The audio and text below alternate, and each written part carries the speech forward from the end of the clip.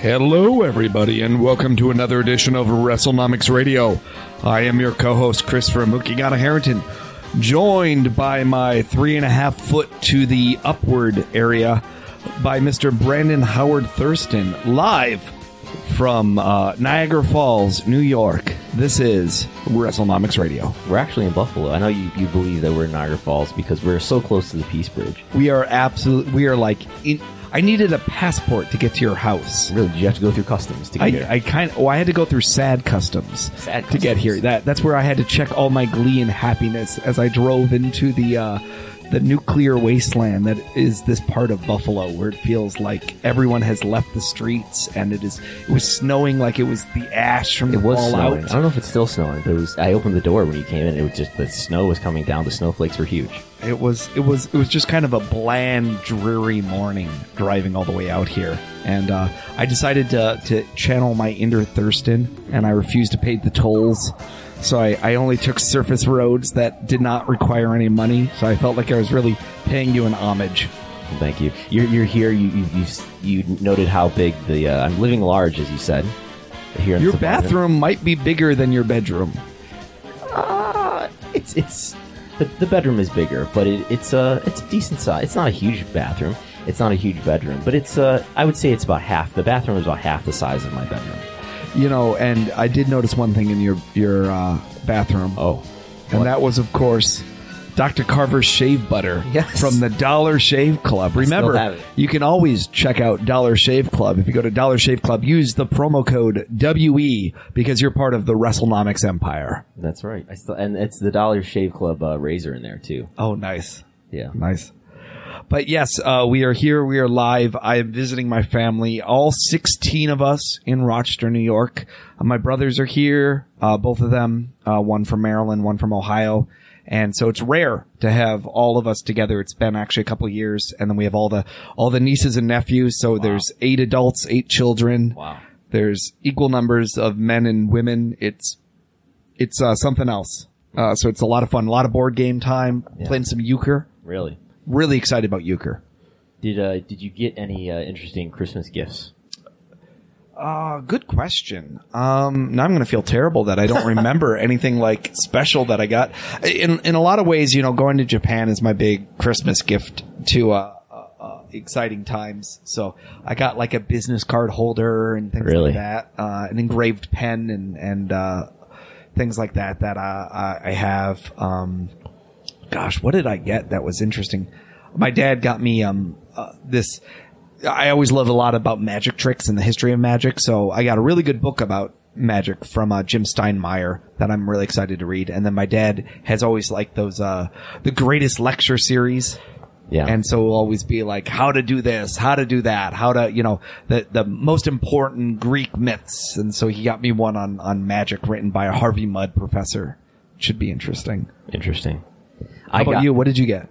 I got a weighted blanket from my mom. I got one for my wife, and she loves it. 20-pounder. What did you get? I don't know how. I actually already had one, so now I have 2. Do you use both so you're twice as relaxed? Tranquillo? I'm thinking about it. You are wearing the. Can you pronounce the words Los. On this T-shirt here that you're wearing? Speaking of tranquilo. Los. Inge Nobles. Los. Is that your honest attempt at pronouncing that? I really don't know how to say it.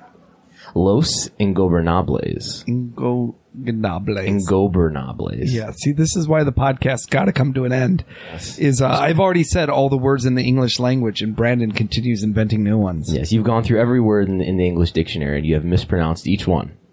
I don't think I could have butchered anything worse than the way I butchered our opening last week, when I defiled the good name of Post Wrestling, when I insulted them every way to Tuesday. You did.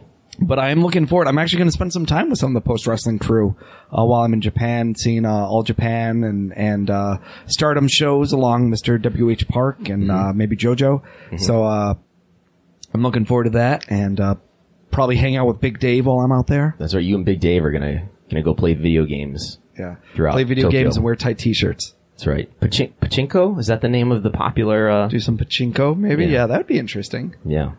Yeah, so I'll be out there, looking forward to seeing, like I said, Stardom, All Japan, and then, of course, the New Japan show. And perhaps we'll do a follow-up show next week about my adventures, depending on which day I get back in the United States, whether or not I get held, or for autographs or questioning, whichever it is.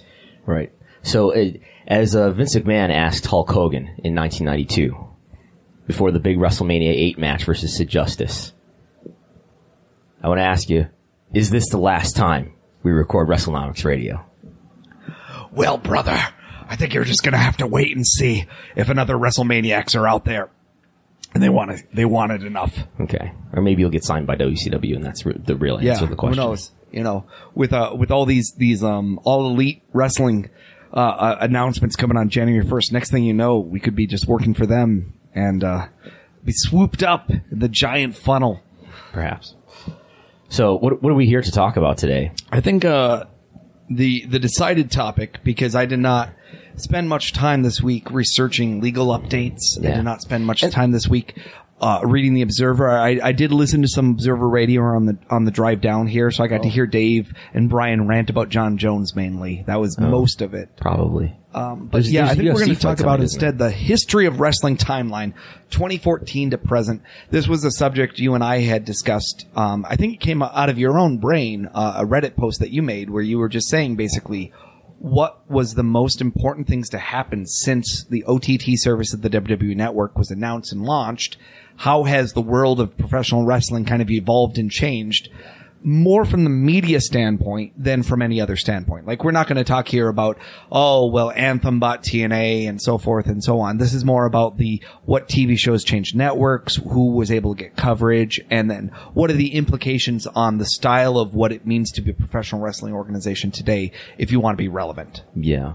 I think you could have skipped every WrestleNomics episode up to this one, and if you just listened to this one, you would get the gist of it. Yeah, we're mostly going to look at this from a media standpoint, like you said. We're going to start in 2014 and go through the present, because I think the year 2014 really marks, this is just arbitrary, but I think the year 2014 marks a new era in pro wrestling because of the launch of the W Network and all the influence that had. So we've picked out 30 moments from the last, is this 5 years or 6 years? 14, 15, 16, that's 3, 4, 5. The last 5 years. 30 different moments from the last 5 years that were significant. Mostly they are related to media, but we do have some other things in there like Daniel Bryan. But 30 different moments that defined a great change in the wrestling business over the last 5 years. Mostly around digital media, OTT services, video streaming. And we're going to talk about some differences in the way that talent has been thought about in WWE. And then I think we'll hit on some big themes and analysis, and then we'll show our politics at the very end. And I might stick my 2 cents in every now and then about legal developments if I can think of how they fit into this timeline. I'm sure you will. But starting it off, 2014. Yes. 2014, I think the biggest thing that happened was on my birthday. Ooh. Consumer Electronics Show in Las Vegas. Yes, we have many audio inserts, by the way. This was the announcement of the WWE Network. This is where we got our original documents that said, no, this will not be a traditional television network. This will, in fact, be an over-the-top network. Mm-hmm. This will be launching this year. This will be prior to WWE being able to sign their new TV deal, which, again, ended up with the stock kind of collapsing when they did, domestically. And this will be a completely different way of destroying their pay-per-view model, because, as we're going to hear here at the CES show, we heard all about what the new WWE Network is going to look like. So take it away, Vince. Other than chairman and CEO of WWE, I've been called many things. Most of them complimentary. But the most complimentary thing I could ever be called is a fan. Vince McMahon is a WWE fan. Today is a great day to be a WWE fan because, drum roll please, we are announcing the launch of the WWE Network.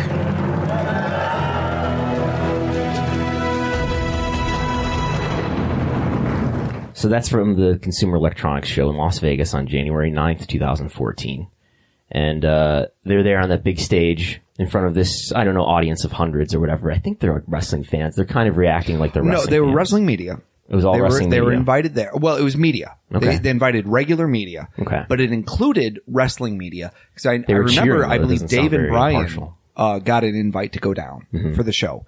But there was also a lot of like Engadget and, you know, like traditional media. Not things. wrestling media. They wanted to be seen as a media company. They wanted to be seen as like a Silicon Valley type, you know, innovative distribution platform. And again, it's CES. So the media is already there. So it was really, it's a launch event. And so people were invited to go. And if I recall, they were even given either like Apple TVs that were like branded WWE Network or something. Roku's, I think. Roku's or something like that. Cause I remember there was a big argument about whether or not you could use Apple TVs in the beginning and whether or not that was going to be subscribable because that would end up cutting in. And of course, remember all the things that were happening here. This was not a service that was month to month. This was a 6-month guaranteed service when it launched originally. And there was all sorts of, this is the fascinating thing where I always say, if you want to understand WWE, make sure you go back and look at this launch presentation because there is so much information in here about what they thought they were going to do and what they ended up doing and the difference, the divergence of those two. The fact that they talked about, you know, the first launch is going to be domestic. The second launch is going to be like the Nordics. The third launch will probably be the UK and the fourth will be the rest of the world, I think is how it went. And the fact that it was 6-month guaranteed, you had to stay in it at $9.99. There'd be a penalty. The fact that, we met our very first of many, WWE Network presidents. He did a DX skit, I believe at that time. Was that Perkins? I think that was Andrew Perkins, Perkins Miller. Perkins Miller, That's his who first very name. shortly thereafter went to the NFL. And that started then I think Matthew Singerman came in and then we had Lou Schwartz and we had Anna Fox. Lisa Lee Fox. Lisa Lee Fox. Thank you. And then, you know, other people. And then at one point I got a question in at one of the chats. One of the Q&As. And I one of the said, you know, conferences. who is in charge? And George is just like, we all are. So I gather that George Barrios and Michelle Wilson, who are now co-presidents of WWE, are basically who are ultimately in charge of the network these days, besides Vince. You know, I always think that there's so many more people in the WWE structure than we ever give credit to, that there are probably some other people. That's who's overseeing it, I Yeah, think. I do agree with that. Let's stay, though, on January 9th, and let's hear Michelle Wilson's introduction. WWE Network is the first over-the-top network to offer the best of both worlds. A 24/7 streaming service with live content and WWE's incomparable video-on-demand library. It's truly an extraordinary offering that's going to include the following: all 12 live WWE pay-per-view events. Yes, even WrestleMania at no additional charge.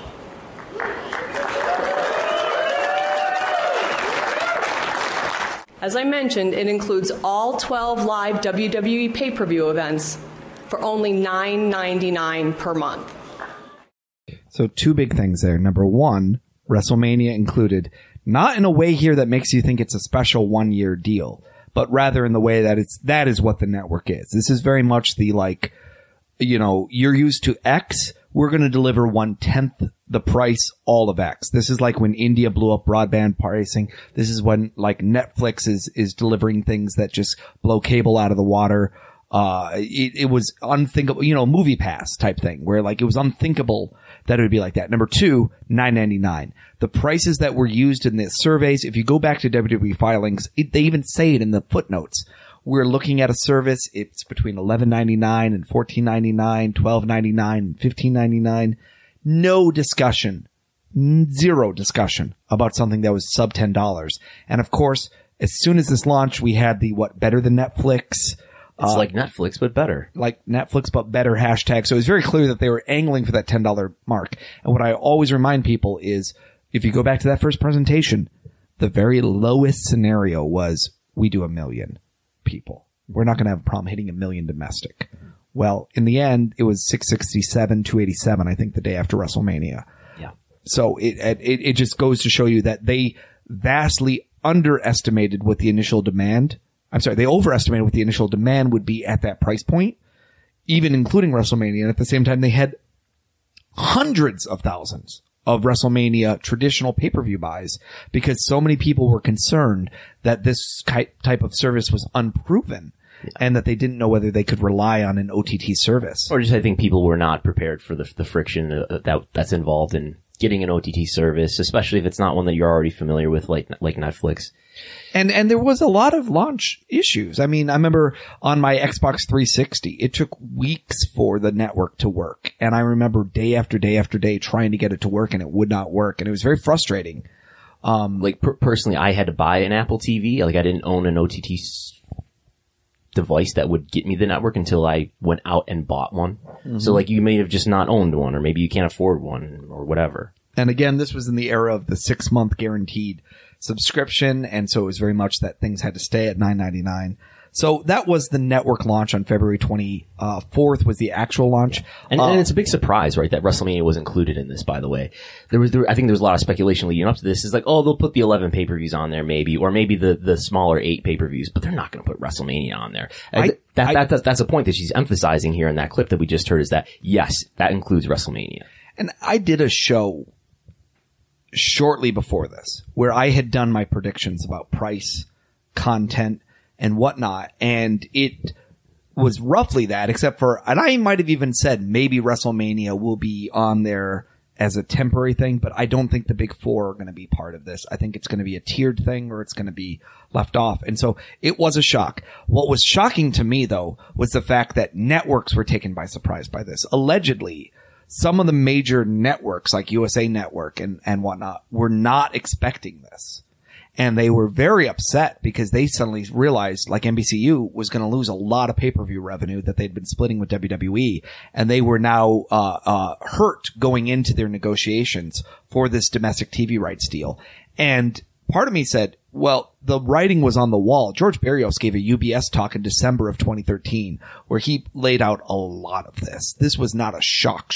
We knew it was going to be an over-the-top service and things at this point. WWE and NBCU are sharing, I guess, Comcast, because Comcast owns NBCU and Comcast provides pay-per-view. Okay. Yeah. So the alleged thing is that they were shocked, and I remember being able to be like, no, I laid out 90% of this already based on talks and networks and things to make it pretty clear where we were going on this. So I was surprised by bits of it, but not all of it. So that was interesting. Little known fact, I believe Royal Rumble that year was actually on the WWE Network.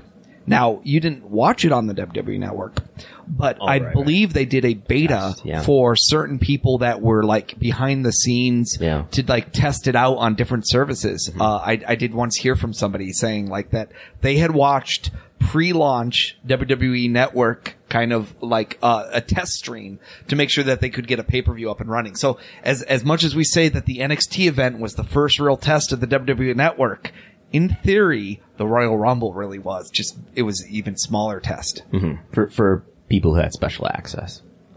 So we are, let's see here. We're 18 minutes in and we got one moment down. Well, I think it was a big 29 moment, to go. Yes. Moment number 2, Brandon. Yes.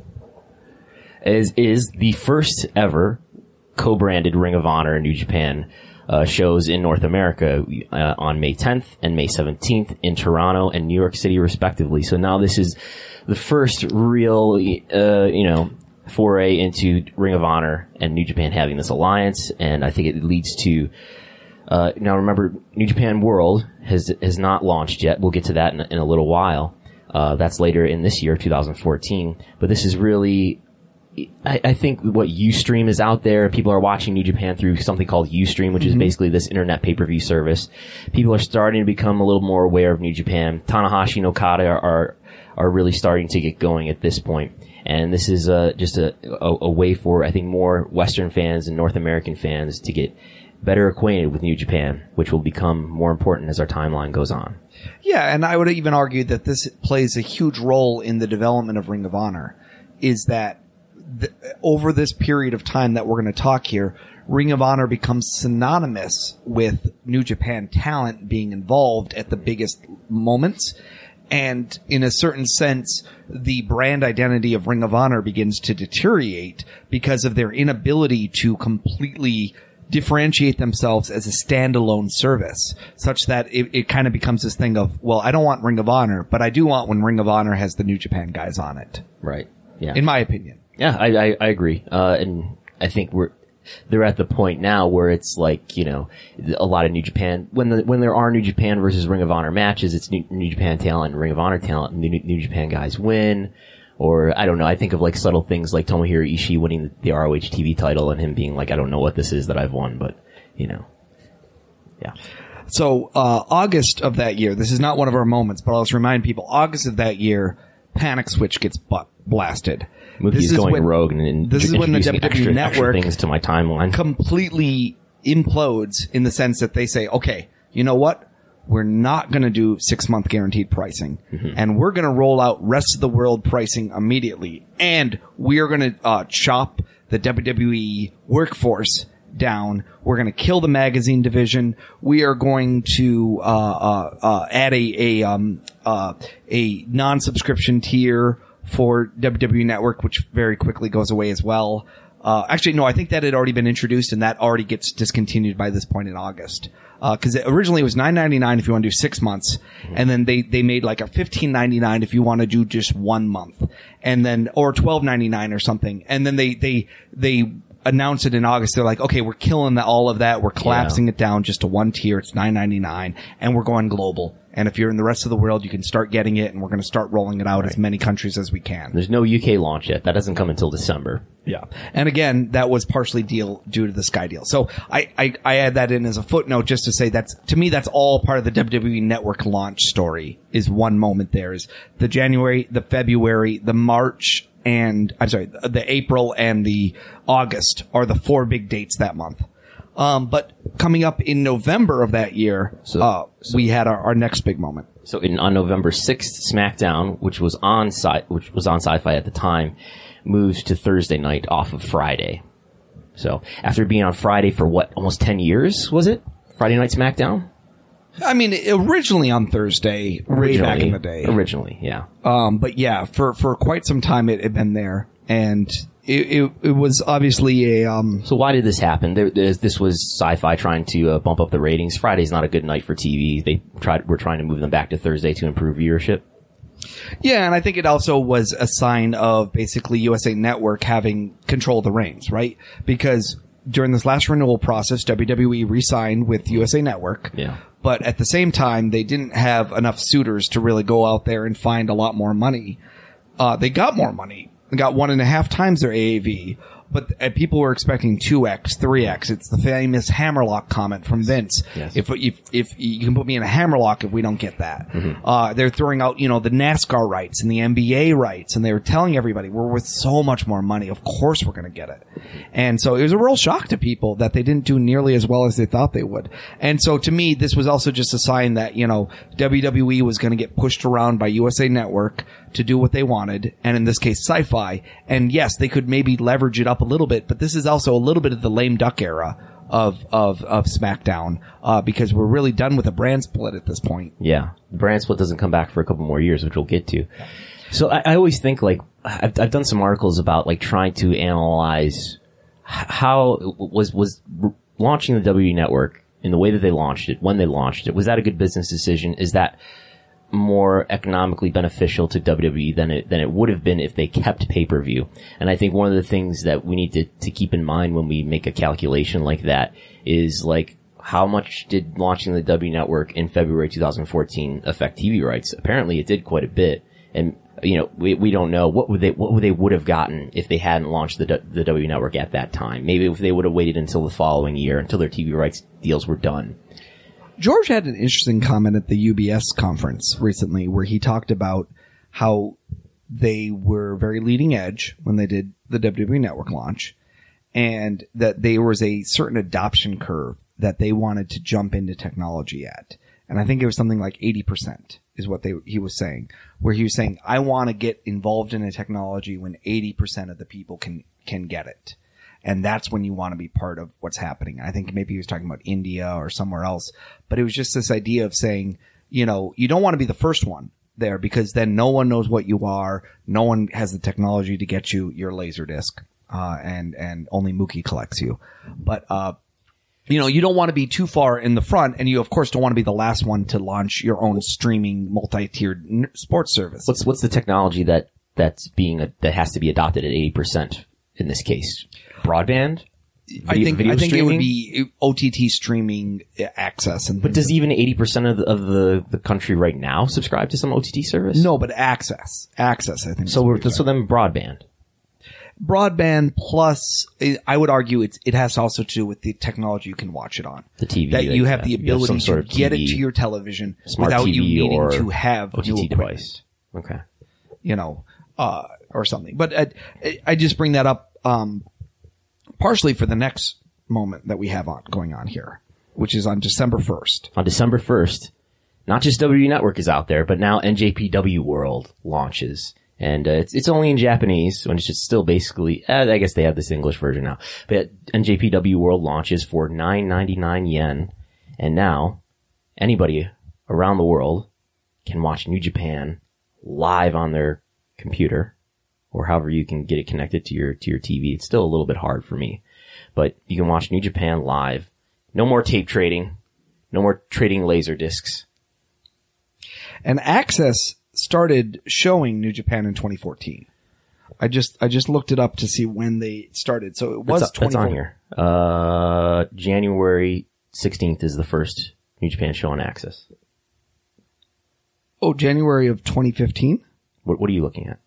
Oh, Wikipedia said it started in 2014. So I saw that, but I dug up like some reviews. Like I went through Voices of Wrestling and I found the first review of an Access show, and it was this January 16 show on Access where they aired the 2013 Wrestle Kingdom Tanahashi Okada match. Gotcha.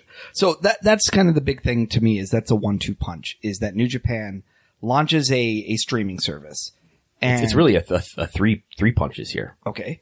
Because they do Wrestle Kingdom of 2015 on pay-per-view, which you asked me to add to the timeline right before we started recording. Exactly. So you're right. So they launch an OTT service. They price it at 999 yen. Pretty obvious that they're really pegging that 999 for the which is about WWE $10. Network. It's like $9 US. Exactly. So that's interesting in itself. Number two, they kind of lead the idea of saying, we think this is important to have a streaming service. And in a way, it's a huge investment for them to kind of be able to put such an interesting archive up there. And in some ways, even deeper than the WWE archive in terms of what is suddenly available that previously was not completely available. Though you could argue with WWE having all of the old WCW, having all of the ECW, having all the things that they were able to kind of give you digitally for the very first time, or at least for the first accessible time for many people. Mm-hmm. That was a big deal. But it's intriguing. I think one thing that really stands out in that initial launch of New Japan World is they probably did not realize they were going to be as internationally popular as they were. And I'd argue that really comes over the next 2 years here, where suddenly there's all these clues that if New Japan wants to be really successful, international growth is going to play a significant role in their ability to penetrate the marketplace and be relevant. And somewhere in this October of 2014, one Harold May was standing in an executive office at some toy company, just rubbing his hands together, waiting for his opportunity to come in a few years. Let's go to Christmas Eve. Mm-hmm. The final episode of Impact Wrestling on Spike TV. Now that is what happened. That's the one where, like, I think that's shocking to people to remember that it was less than 5 years ago where TNA Impact, still at the time, still TNA, was airing on Spike TV. Yeah, and I think the important thing to note here is Spike TV is in a lot of homes. So they're Paramount now. But Spike TV was in 80, 90 million homes, comparable to USA Network. And I would argue, I don't know this for a fact, but I would argue Impact's television deal was the highest television deal domestically for a wrestling program outside of WWE. I would be surprised if anyone has ever made more. Even WCW. I don't even think WCW was probably paid as much to actually broadcast their shows. And what do you think, like in an alternate universe where TNA, I don't know, puts on a better product and Vince Russo things don't happen, that they would be due for some increases in TV rights just as WWE has been? Yeah, I think that would be one of the biggest takeaways there. The fact this would be a very different wrestling world if that were the case. Yeah, and I think the other half of that, though, is it's all dependent on the concept that Dixie Carter is not so ingrained in the DNA of the company that there's no ability to untangle her. Because everything I've always heard is whether it was country music star Toby Keith, whether it was NASCAR driver Hermie Sadler, whether it was Billy Corgan, everybody who got involved with TNA basically said, I'm interested in this, but I don't want the Carter baggage. I want to be able to run this. I don't want to give an executive position to this lady. I would like to run this like my own company. And when that was not able to be granted, people said, you know what? I don't need this. I am successful in my own right. I don't need to burn money to give a paper position to someone who doesn't need to have it, who is weighing down the company. So there is that argument that says the Russo thing never killed them. The stubbornness of Carter's killed them, and Russo was a symptom of that. Did you remember the Russo story that happened earlier in this summer? Do you know that story? Or do I need to recount it? So Vince Russo was not supposed to be involved with TNA anymore, I think at the request of Spike executives, but he was secretly still involved, and he outed himself by accidentally emailing Mike Johnson when he meant to be emailing Mike Tenay or something. Yes, exactly. And then so then Mike Johnson reported on it. Spike TV found out. Yeah. Not happy.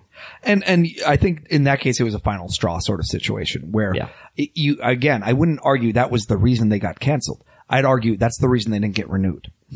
I'd argue that that's endemic of all the other issues that they had at the time. Yeah. But it says a lot because after this, Impact basically drops time and time and time again, almost 50% each time, the viewership opportunity in the number of homes they're getting at and the number of viewers that they're getting for their show. You know, they had more than, I think, 1 million viewers when they were on Impact. I think their peak is definitely for that January 4th, 2010 episode with Hogan debuting and all that. And, it's Hogan, right? But they go to Destination America after this. Destination America, I think is in 48 or so million homes. Say about half the number of homes that Spike was in. And Pop is in more, but Pop is just a less high profile network, so their viewership continued to diminish over time. Yeah. And you have one more thing here, and it's one of your favorite talking points. Yes. It's the Paul Levesque on talent changes. You just wrote late 2014 because we're struggling to remember exactly when this happened. But this was one of those conference calls. Okay. Well, we're going to get into a number of different, get ready, strap yourself in here because we're going to get into a few different audio clips here. I think, so we've talked about a lot of new media stuff and TV deals and streaming services, but I think one of the other key stories over these 5 years has been the way that WWE has changed its view on talent and how it's changed its relationship with independent promotions and independent wrestlers. And I think this is pretty evident from the audio clips we're about to hear. So when NXT started doing these takeovers, right? They did the first one in February 2014.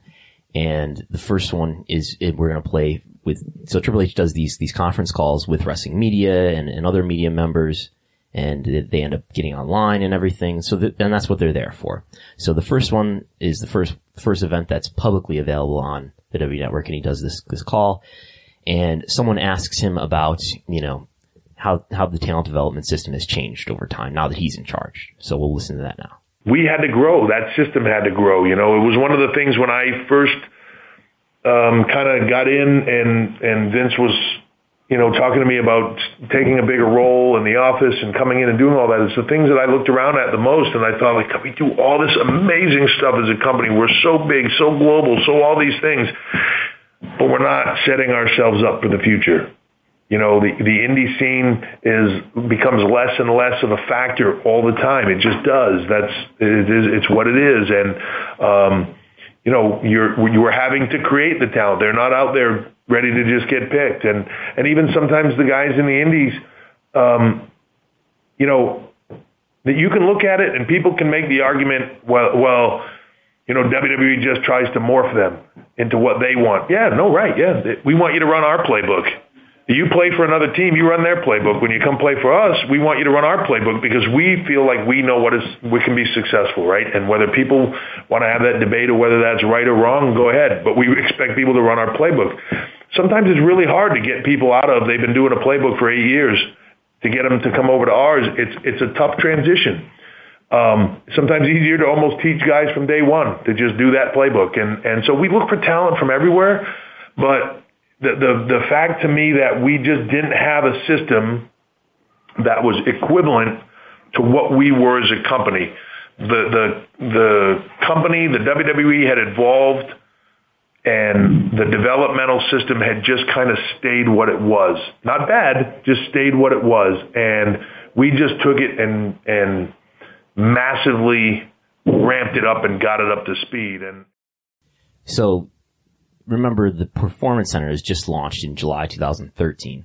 And I think that's Triple H, making the case that, we're WWE, we're this big company, but we don't have any sort of big, wonderful training facility to introduce talent into the main roster with.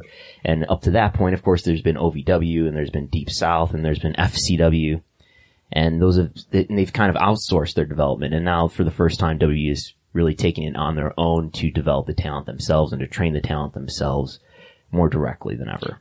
Though it is kind of funny when I was thinking about it, like The Shield. You know when The Shield debuted on television for WWE main roster? Survivor Series 2012. Mm-hmm.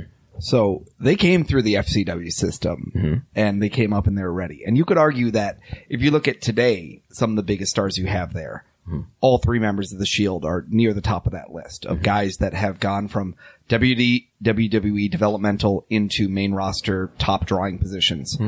And it's just interesting to me because you'd be like, that's actually old model. That you can't count that as a Performance Center success. That's indies guys for the most part moving into developmental, moving into main roster. And so interesting is now two of the three of those had significant exactly as most part for the most part. That's what I was saying. And then that's now intriguing that like now we're going to the Performance Center era, and you could argue that the incubation time is roughly 5 years, where I would say for 2019 onwards, you got to count the Performance Center as a success or a failure. There's no more stalling. You can't continue to just say, well. No, you got to start really making decisions. And there are people who have come through brand new, not wrestled before, the Baron Corbins of the world, who moved through that, went up, they're done, they're on television now, they have their own persona and their own thing. There have been stars made. Obviously. Charlotte. There have been stars made, there have been stars remade, and there's been stars imported. Samoa Joe, Nakamura, and Asuka all knew how to wrestle before they showed up there. But they got over in NXT, and that helped them a lot for their ability to get into the main roster as well. Okay. I think one of the most important things he says here that I want to keep in mind is, because we have a couple more Triple H conference call clips to go through, is that he says that, the talent is not just there out on the indies ready to get picked. The talent on the indies becomes less and less of a factor all the time. They just do. And I've heard it speculated that he's maybe like referring to Chris Hero, Cassius Ohno, when he says, guys come in here and they've worked the indies for many years, and then they have their playbook that they want to run. But we want I was them to thinking run Rollins. Because Rollins famously butted heads with Triple H and FCW and was told get with the program or get going. But by 2014 though, he's somebody who's on the main roster and doing he well. Is, but as an example of a guy who came in, had a good 5 years on the indies prior to that, and then might have been a little difficult. And same with Ambrose, for all we know. Could have also been a guy that, would have thought he knows what he's doing. And, but yeah, you're right. Hero would be another one. And Hero, in fact, left the system and came back to the system. Right. But I think that the argument that Triple H is just laying out there in the audio clip that we just heard is like, this is why we need the Performance Center. The indies aren't going to do it for us, guys. We need the Performance Center to create these people from scratch. I would, though, say part of his argument is WWE is too big of a company not to have a top shelf developmental center. Yeah. And his belief, and we see this reflected in today, is that no NFL star is going to say, let me go to the indies and learn how to wrestle. They want someone to say, here's where we're going to teach you, here's who's going to teach you, and here's how you're going to be clean, you're going to be safe, and you're going to have experts. Or we're not going to send you to a warehouse in Kentucky. Yeah, or a warehouse in Connecticut. Right. Like they used to with Trax. Yeah. So, about a year later, let's see, this is May 2015. It's funny, sometimes people will say, there's this big comparison of like, oh, this guy's an indie guy, this guy didn't have experience. I don't care where people come from, or indie guys are great because they have experience. Whether I agree with their style or anybody does, it's irrelevant. They have experience in front of crowds, and that is something that you can't teach. As we bring in new talent, we need to give them that experience because it is the way they learn to really put into use what we teach them. Yeah. So all of a sudden, Triple H really values indie guys and values the experience that they have. And it's because I think something happened in late 2014, and that's why I've put it here, is that I think something happened around the time that they bring in and debut Finn Balor, Hideo Itami, and Kevin Owens, which all happens on I believe that December show in 2014, the NXT TakeOver. And I think right around then something happened, and maybe it's partly the reactions in Full Sail, and maybe it's partly, I don't know, the influence of William Regal, that they start to Triple H, who's ultimately the one in charge of the talent development here, he starts to have more appreciation for what's happening on the indies and what's happening outside of WWE, and how ready those people are to contribute to at least NXT. Then we got one other clip from this very same conference call. And here in May. Go ahead. Sami Zayn too would be another big star to be launching around that time too. And Ring of Honor management has said that they view NXT touring as a threat to their own touring business, and obviously you, over the years, have signed some of their former talent. So I'm kind of curious to know how you view that promotion, considering so many of today's WWE and NXT talent has come through there. Is it straight up competition, or do you see a need for them, maybe even as a feeder system for you indirectly? I love all those guys. Ring of Honor, just Dragon's Gate. We've got a lot of talent that have gone through there over the years. They've gone through a lot of places over the years. I'm not trying to make NXT a direct competition to anybody, and I'm just trying to make the best brand and the best roster I can. And I'm a believer in that the high water raises all ships, and if it's good, if WWE's business grows, if NXT's business grows, it means, in my mind, Ring of Honor's business will grow and everybody else's business will grow, because it just raises the interest in what we do inside the ring. And,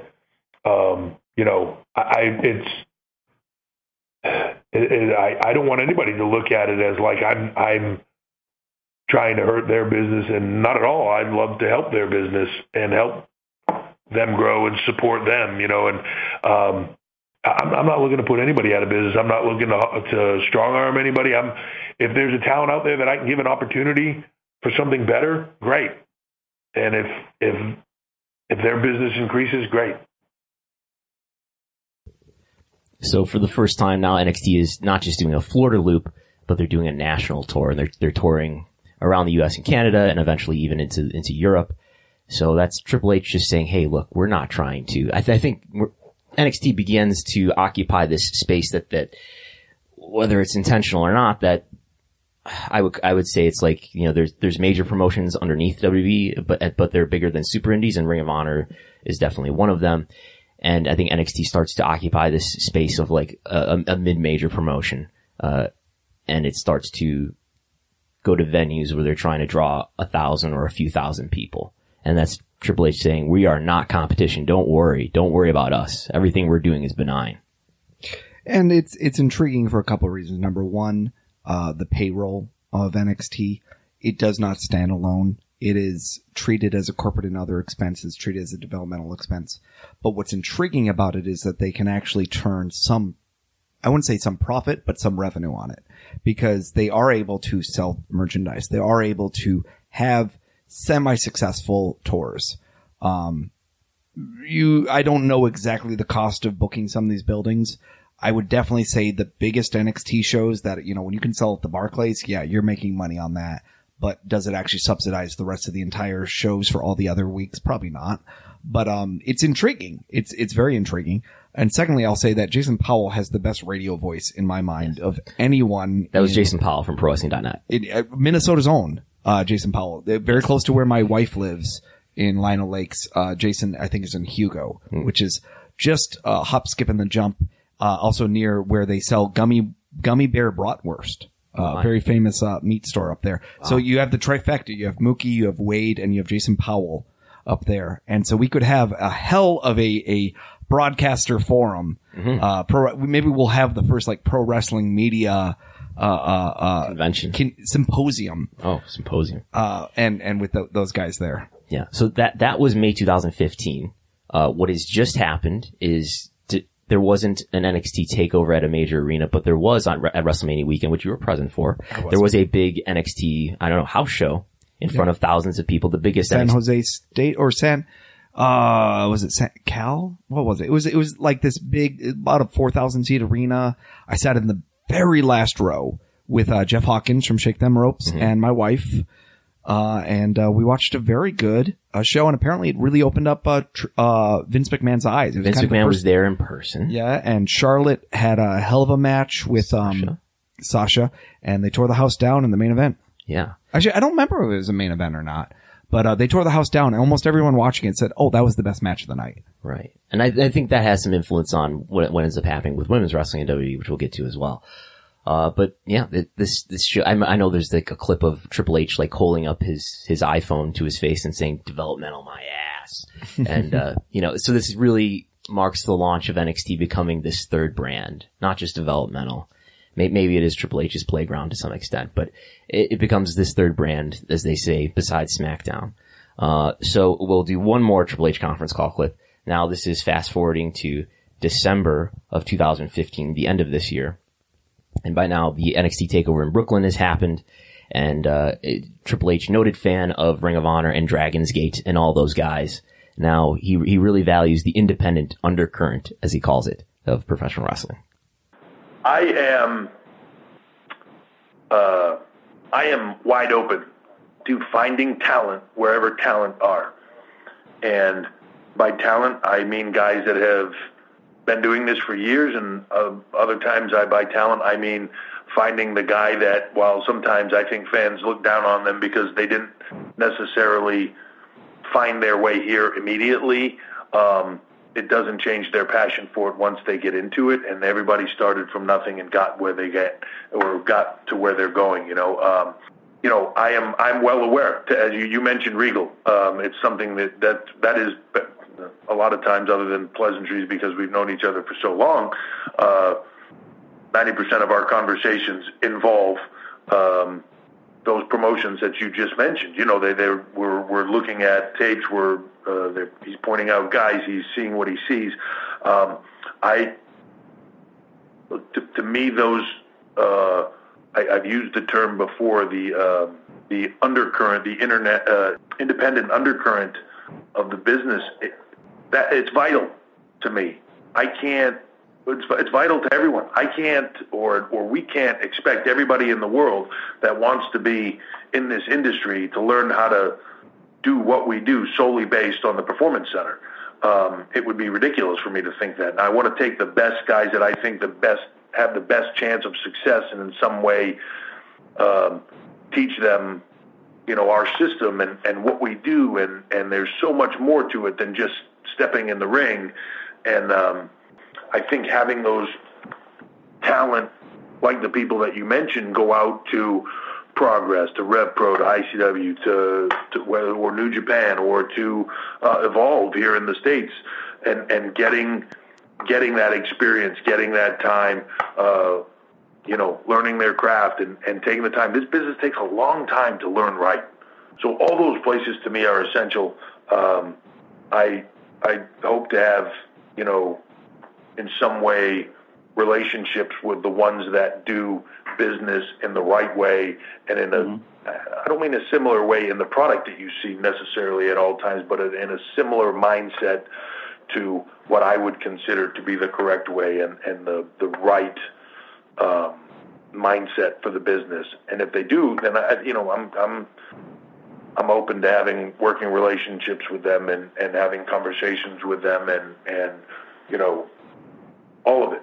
So in the course of 2 years, Triple H talks about how the indies become less and less of a factor all the time, and now, almost 2 years later, he's saying that the independent undercurrent is vital, and you can't just rely on the Performance Center alone to do what he does. Brandon, gotcha media Thurston. And I'm not raising this so much to say, gotcha, see, you said one thing and now you're saying something that contradicts it, but just, if nothing else, just to point out that the view on talent in WWE has changed over those 2 years quite a bit. I remember, like, we were starting to do some training at the time, and I remember, like, trying to give people advice about, oh, you really want to make it to WWE someday? Well, I don't know. The best way, honestly, would be to go to college and become an amazing college athlete, and then, try to get in the Performance Center that way. And that has totally changed over those 2 years, 2014 and 15. Now, Brandon, you can become an indie guy. You were an amateur wrestler, right?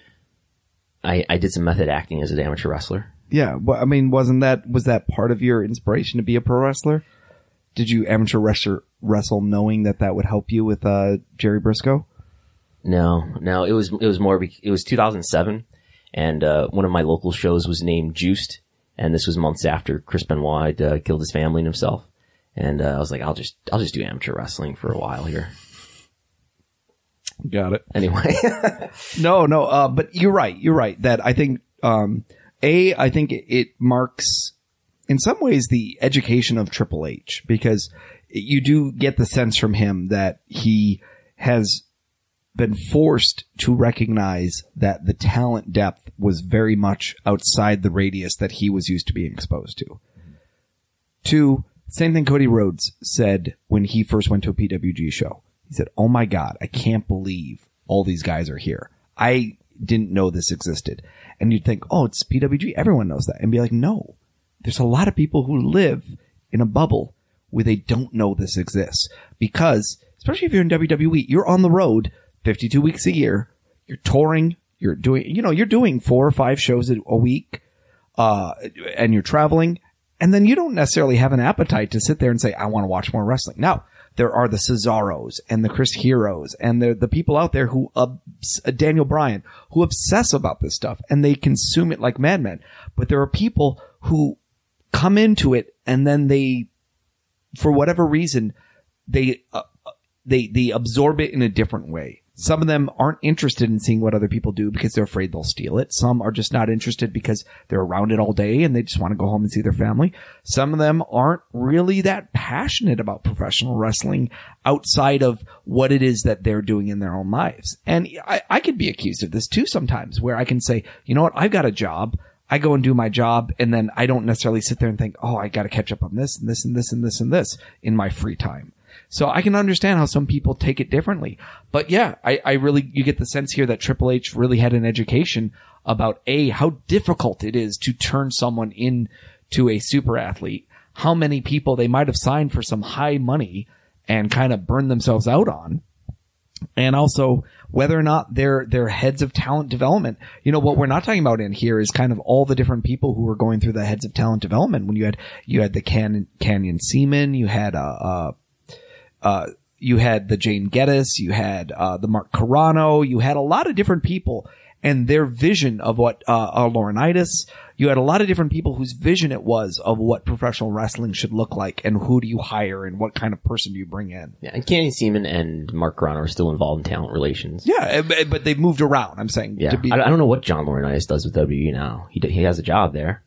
Yeah, I'm sure it's another office job of something. You know, I imagine there's a lot of talent relation roles, you know, out there really when you think about it. But, you know, even Jerry Briscoe has a talent relation role of some sort. Yeah, he goes to wrestling tournaments and sends them notes. Yeah, apparently.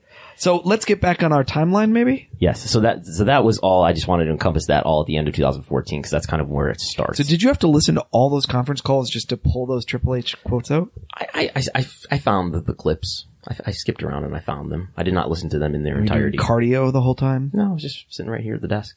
Oh, man. So now we're entering the year of 2015, where we are now 1/5 through this show. Yep. We're an hour in. Yep. January 4th, Wrestle Kingdom 9 is available on traditional U.S. pay-per-view, JR on commentary. I thought this was a really relevant thing because it really speaks to the ascendance of New Japan and the recognition by New Japan kind of with their own hand being forced by U.S. players to say, oh my gosh, there's a foreign market that is very interested in consuming your product. What you need to do is make it accessible to them and make it interesting to them in a way that is relevant. And you can argue back and forth whether or not you think JR is the right voice for New Japan. But I think at the very least what you're doing is you're bringing a very credible expert on professional wrestling to a mainstream audience. And you're presenting it to them and saying, this is New Japan Wrestling. And it did much better than people thought. And it was really kind of a sour note at the time that it wasn't replicated for quite some time. This year, Fight, I believe, is going to be showing Wrestle Kingdom, and I've had a lot of people say, why is Fight going to bother doing that? And my answer to them is always the same. Well, New Japan's not on Roku, while other things like Fight is. And so that's going to draw on some people. Plus, Fight has a whole credit system where you can get credits for things that do this and that. And I do think that plays a role, too, because if you've bought other credits, you might be spending them on something like the New Japan show. Yeah, I think Jim Ross, his podcast is pretty strong at the time. I don't know what his numbers are like now, but it seemed like his podcast had a lot of attention to it. And just that person being able to promote the show, I think, put a greater spotlight on New Japan. As we talked about a little while ago, right? They're already starting to forge this relationship with Ring of Honor and run co-branded shows in the U.S. and Canada with Ring of Honor. And this is just another step. Of course, this was all provided by the great Double J Jeff Jarrett and his GFW. It is, and it just goes to speak to some of the challenges a company like AEW is going to have starting up. It's not that we haven't had people say, I'm going to start up a wrestling company, I'm going to take talent, and I'm going to get a TV deal. But the problem is people haven't been able to pull that off. And so that's a very difficult thing to do. When we saw it all the way back with the Global Force Wrestling, Global Wrestling Force or whatever it was Global called. Force Wrestling. Yeah.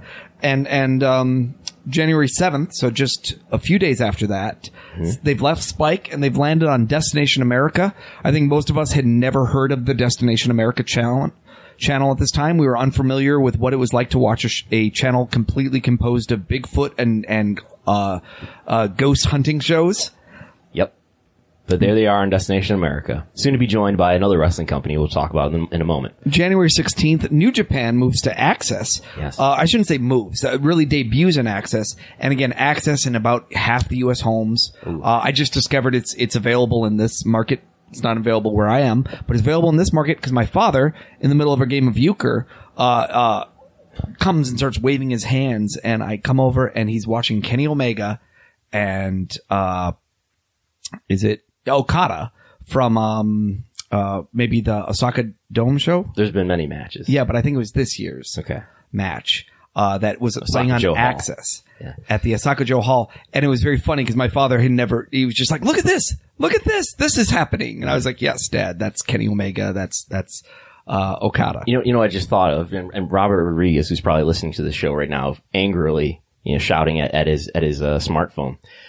We've left out in September 2014, Lucha Underground debuts on El Rey, and now, so we've got Lucha Underground on El Rey, New Japan on Access, Impact Wrestling on Destination America, soon to be joined by Ring of Honor, and of course WWE all over NBC Universal stations. That's 5 different wrestling products. Yeah, and different visions of wrestling. Yeah. Lucha Underground, very interesting conception. Kind of the final is AAA going to actually tour the U.S. incarnation, and again, kind of this bizarre incarnation. The better you understand Robert Rodriguez, the better you will understand Lucha Underground, in my opinion. I had the joy this year of watching, not Bordello of Blood. What's the, other movie I'm thinking of? Sin City. No. That's where my movie Dust to Dawn. Oh, okay. With my wife on Laserdisc. On Laserdisc, of course. We're watching, George Clooney and Quentin Tarantino and everyone there at the bar. My wife has no idea what the movie's about.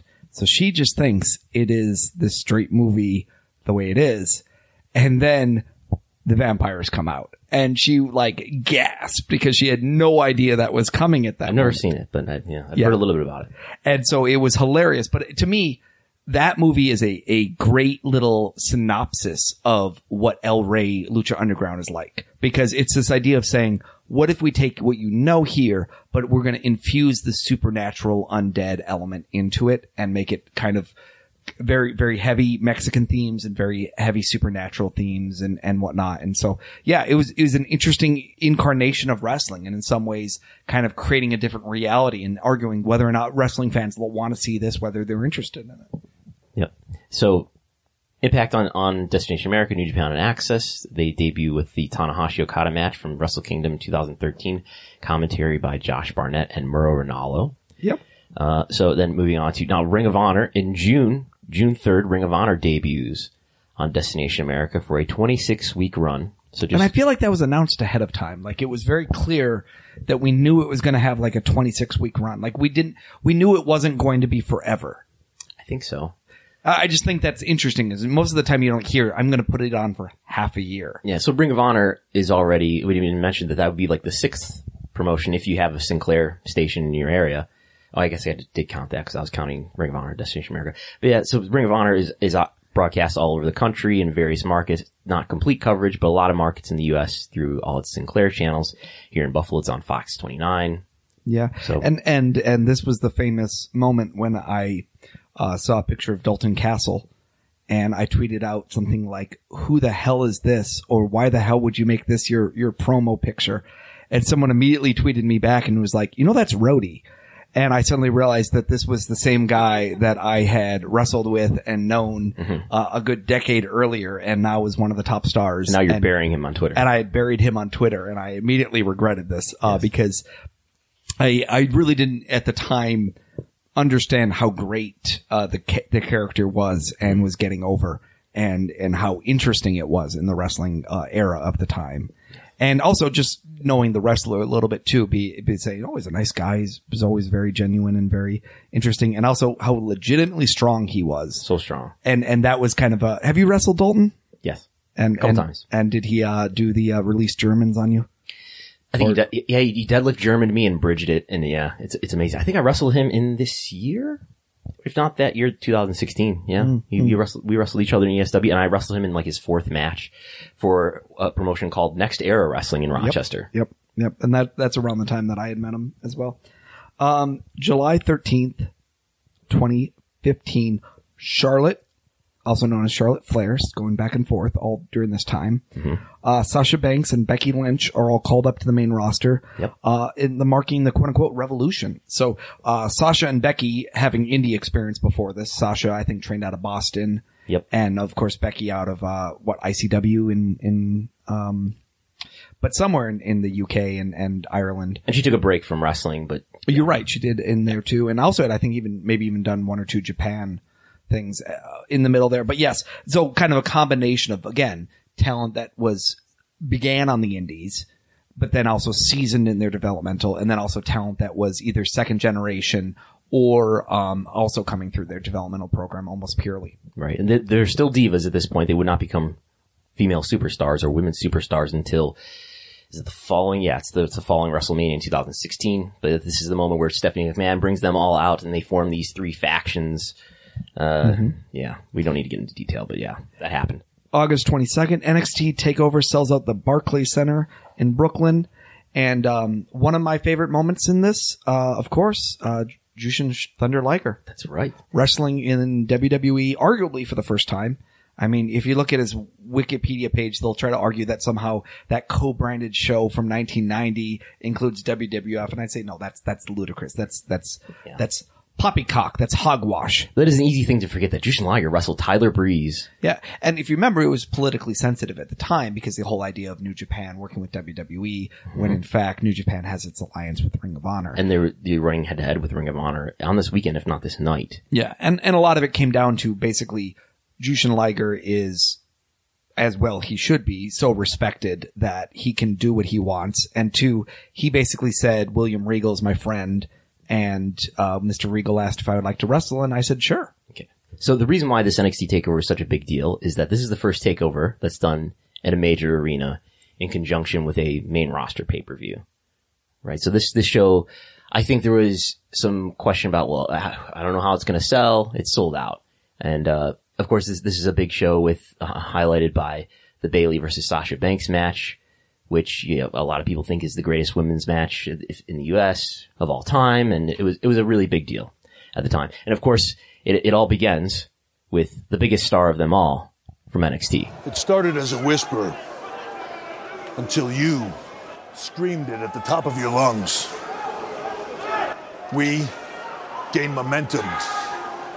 You made us unstoppable. We had a vision for change. You made it a revolution. We told you we are the future until you told us the future is now.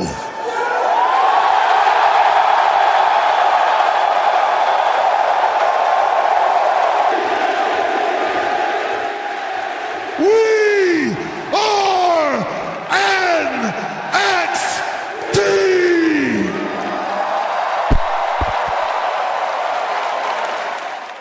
So there's everyone's favorite dad, Paul Levesque. Well, you could argue most effective babyface transformation on the internet in the last 5 years is the reputation of Paul Levesque. Yeah. Kind of gone from a guy who is seen as the evil manipulator who buries everyone and marries into the family and gets it there to, the daddy of the developmental system. And, I think like anyone in a high profile position, you get too much credit for the wins and too much blames for the losses. But, I'm positive his impact on all these people was very large. It's same with Dusty Rhodes, of course, who is still playing a significant role up until this point. I should look up what year it was that Dusty died. Was it 2016? I don't know. Dusty died in 2015, June 15. 2015. So he had just died. Yeah. Shortly before this. So that was also an element of kind of overshadowing some of this, was a lot of the developmental staff was very affected by both the advice that Dusty had given them and then, of course, his very sudden disappearance. And they would do the Dusty Classic, I believe, this year, too. Yeah. But yeah, a great show, positive show, really, really also setting the stage to say that in major cities, WWE is capable of running both a pay-per-view and an NXT show and drawing very heavily in it. And so it like I said, it's impossible, when we talk about the success of All In, we talk about drawing more than 10,000. And the fact is NXT can draw more than 10,000 people in the right arena when they're put with the right kind of promotion that goes along with it. A WrestleMania weekend, a SummerSlam weekend at the right time. Not every time, not consistently, but more than once a year. And that is huge because no one else in America can be drawing 10,000 for a professional wrestling show, consistently. And even the All-Ins of the world haven't proven they can do it consistently. Right. So the final moment from 2015 that we have here is the final episode of Impact on Destination America, a recurring theme. And parentheses here, finally, Ring of Honor around the same time. Yes. Their 26 weeks run up. And it, again, I think the reason this is really relevant is it speaks to the fact that professional wrestling is both hot and cold simultaneously, where they're able to get on television, but they're not able to get big TV rights on television. And each step for Impact, for instance, you could argue is a half step down from where they were before, where they're getting less homes, they're getting less audience, they're getting less TV rights, they're getting less prominent stations, they're getting less desirable time slots. Yeah. Well, they're going to get more homes with Pop in the following year. Yeah. But yeah, less viewership and less prestige. So, going into 2016, picking up speed here, like a choo-choo train. Mm-hmm. January 5th, Impact debuts on its new TV home. The TV Guide channel. The TV Guide channel. The one that I was corrected, and I should correct myself on two things. Number one, I referred to Michelle Wilson as the chief brand officer. I believe she was the chief marketing officer. You referred to her as the chief brand officer? In 2014, yes. Okay, I wanted to correct that. Number two, Pop TV does in fact air on HD. I was incorrect when I made that assertion. The Pop TV executives contact you to correct this? In the form of David Bixenspan. Yes. They wanted to correct that. And so I turned on Pop TV to see whether or not it was in HD. And we leave the TV on for my dogs because I hate the environment. And, we watched more than once the Amanda Bynes movie with Colin Firth where she goes to England and we saw like the end of it like twice, my wife and I. And so it was us trying to figure out what this movie was about as You we watched this movie clips of it. twice consecutively? It just kept being on TV, and then we would catch different moments of it because we were cleaning the whole house to get ready for the trip we're going on here and whatnot. Okay. So it just kept being on. So I turned on Pop TV in HD and watched an Amanda Bynes. And you movie, watched like, something twice. on Pop TV, Yes, I other did. than Impact. I did. Have you ever watched Impact on Pop TV? I have, yeah. You have? Yeah, I used to watch it on demand, and I think the on-demand service was not necessarily in HD, and that's why I got it in my head that they didn't show it in HD. And then you're unnecessarily piling onto Impact TV for the lack of high fidelity transmission. January 7th, WWE SmackDown moves from Sci-Fi to USA Network. This had been announced earlier in the year in 2014 or 2015 that this would happen. I remember USA, they putting out a press release saying this was going to happen. And it was interesting because it was kind of a concession about what Sci-Fi was going to be. That, again, we're getting into this concept that different networks are both moving away from their original branding. Yeah. In terms of Sci-Fi actually still has somewhat and still embraced the idea of being a science fiction network. And in some ways it was always, wrestling was a bad fit. Even the ECW brand of wrestling was a bad fit. And on the flip side, the fact that USA Network is struggling for viewers, struggling for successful shows. This is Psych is done, Monk is done. Other shows are kind of winding down. I think Suits and Chris Lee Knows Best are probably their two highest profile things. A lot of Law and Order reruns and things going on right now. So at the same time, USA Network is kind of using WWE as a prop to bring up their ratings and bringing Sci-Fi over. But again, we still have what I'd still call lame duck Sci-Fi or lame duck SmackDown. What's our next big moment? The first episode, and it wasn't that big of a deal at the time, of course, but the first episode on May 5th of Being the Elite is posted to YouTube.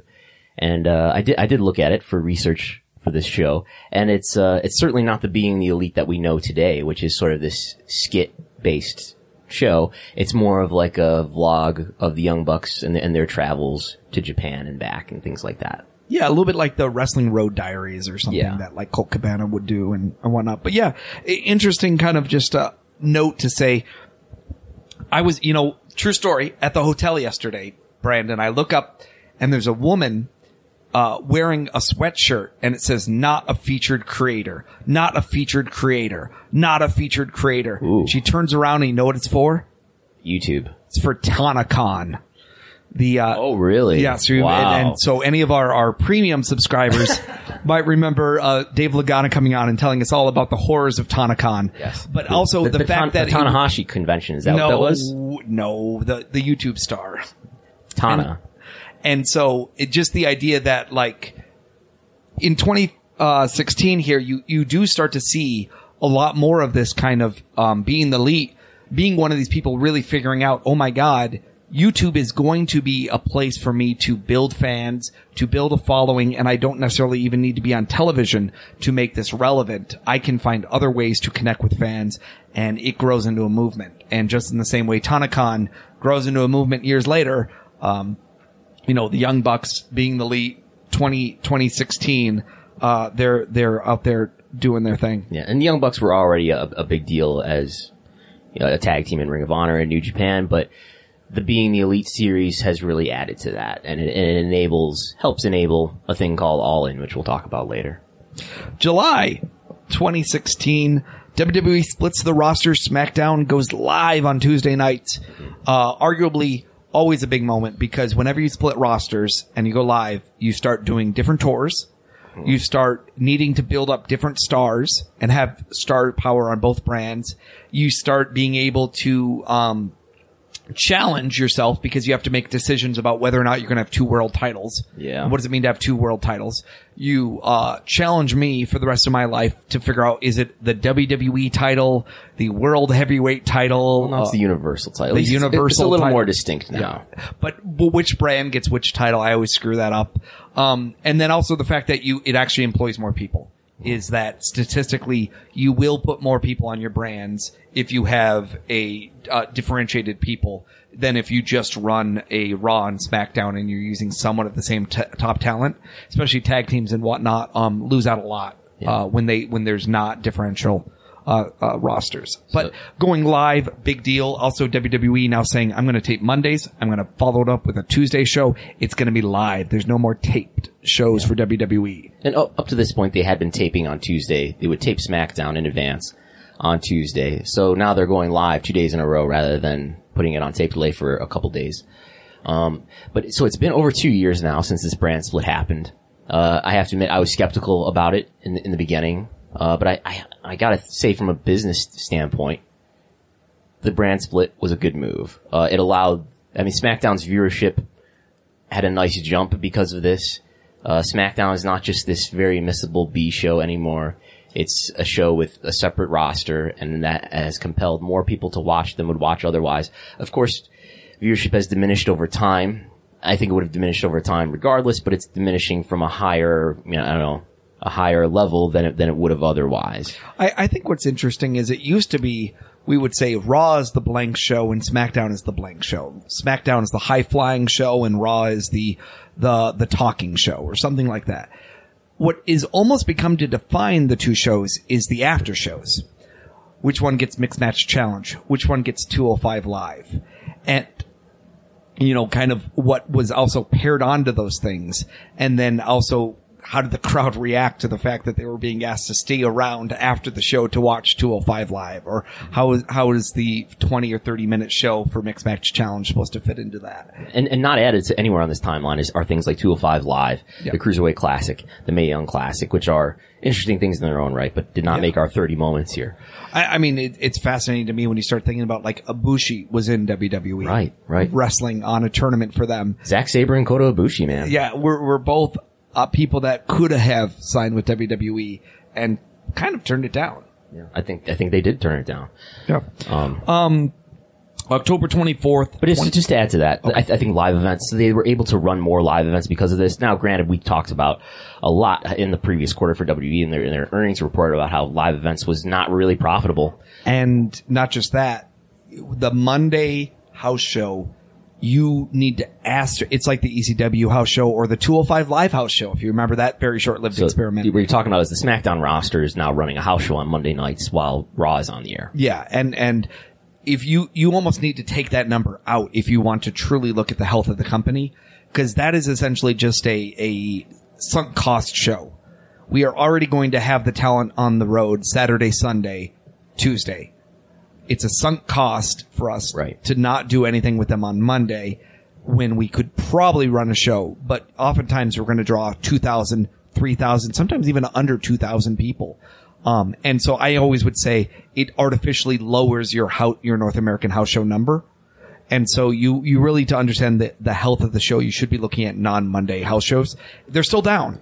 And a lot of that has to do with the fact that at the same time, 2016 onwards, this is when the ticket prices start escalating again and again and again. And there's a great graph on our Reddit page at reddit.com/r/WrestleNomics where Smirt Brandon did a whole graph where he does WWE ticket prices versus CPI index. We can kind of see how fast it escalates over the last 4 years here. That's inflation, CPI, right? Yeah. But, it's interesting. I think it was successful. They'll be able to avoid doing Monday house shows when SmackDown moves to Friday. Yeah. If they choose. Yeah. But yeah. Next. October 24th. Big news. You remember this? Remember this hype? Yeah. Yeah. Days in advance of the announcement of Flow Sports getting into the wrestling business. Yeah, so Flow Sports, which was mainly a collegiate sports network where if you wanted to watch your kids do amateur wrestling or maybe you wanted to watch marching band performances, they were smart enough to say, you know what, there's a market out there that's interested in streaming these things and that we can build up a giant video footage. I still am a big believer that their end game is to sell to an ESPN Plus or DAZN or someone that just wants tons of footage. But they announced that they were going to launch October 24th. They come out with this press release. And it's, why don't you read me a couple lines from it? The headline is Flow Sports announces 5-year agreement with WWN Live to live stream all events on FlowSlam.tv. This is the Austin, Texas-based Flow Sports company. Do you want to hear more about this? Flow Sports today announced a 5-year partnership with World Wrestling Network Live, that's WN Live, to make FlowSlam.tv the exclusive worldwide streaming partner of all WN Live properties, including Evolve, Shine, Full Impact Pro, and WWN Super Show. And this really is interesting because, of course, Evolve is very close with WWE. You heard Triple H mention Evolve specifically on his call, and yet they signed with Flow Sports. And there was a lot of questions about what does this mean for that relationship, 5-year deal, and then, of course, there was a lawsuit a few years later at the kind of the termination of this deal. To complicate this further, WWE has a $1 million investment in Flow Sports. They do have an investment. I don't know if we've ever explicitly confirmed that, but that's there's something in their 10K or their No, 10Q. it's explicitly confirmed. It is? Yeah, if you look on one of the the sites that lets you track there was a press release. There was a press and release. WWE was named Yes. as an investor. Yes. And you can see in one of WWE's SEC filings, we have a $1 million investment in a streaming sports website. Yeah. And then there's also like a website that kind of follows startup companies and says who's done when they do series funding, to get funding for their things, who is invested in those series funding. And they're specifically mentioned in that one too. Mm-hmm. So yeah, I think it's well known that they are an investor. Now, Barrios made a reference to this in the most recent UBS talk where he talked about it being like the venture fund or the capital fund or something where they have like an investment fund. He made reference to the money that he's allowed to invest in various. Yeah, that WWE has this like investment fund. And so there was never a belief that WWE owned, controlled Flow Sports. The belief was that they had invested money and Flow Sports was allowed to use that money the way they wanted to use, because they were a minority investor and it was just series funding, and the hope was they would get money down the line from it. And so the idea of Flow Slam, I think, was not just what they got was WWN, which most importantly is the parent company of Evolve, which is and was a pretty big indie. That's got an increasingly important relationship with WWE. I would always think like there were and there still are. I mean, I think Evolve's profile has dropped since this Flow Slam stuff happened, but there are two big indies that are, I think, most important in terms of your profile if you can work them and be associated with them, and that's PWG and Evolve. Those are two really big influencers. But two things I'd say is, number one, I'm neglecting to mention that Flow Sports was increasingly getting into MMA. They were increasingly kind of fighting with the UFC Fight Pass, saying, here's our version of all the other lower level MMA stuff around the world. And I believe it was some of the MMA employees that had a lot of wrestling interests who began to pitch this idea of Flow Slam. So Jeremy Botter. Exactly, as Jeremy Botter being one of the top people who really said, I think there's an opportunity here for wrestling streaming. WWE doesn't really own this. I think they tried to get New Japan and they couldn't get the New Japan rights. At least there was a lot of talk at the time about whether or not they were trying to get New Japan. But my belief was they did try and do it and they basically couldn't work out a deal. I'm sure New Japan probably just said no. I think they tried to get Ring of Honor. I think they tried to get PWG. Yeah. And PWG, we did hear a lot that they were negotiating for. And, there just was no interest is always what we heard and what they were willing to pay. So Evolve, like you said, is a high profile, but I think it also spoke to the limited appeal of a high profile indie in the sense that can you really build a streaming service off of that? I think the idea was for this to be a bundle of indies, and it ended up being just the WWN bundle. It was just another way to distribute WWN. And there was a lot of arguments about kind of... Which up to that point, we should point out, WWN up to that point was just an iPay-per-view site that has all these different brands of wrestling. It's this thing, I don't know if Gabe Sapolsky himself has a stake in it, but it's Sal Hamui, who's the owner, I gather.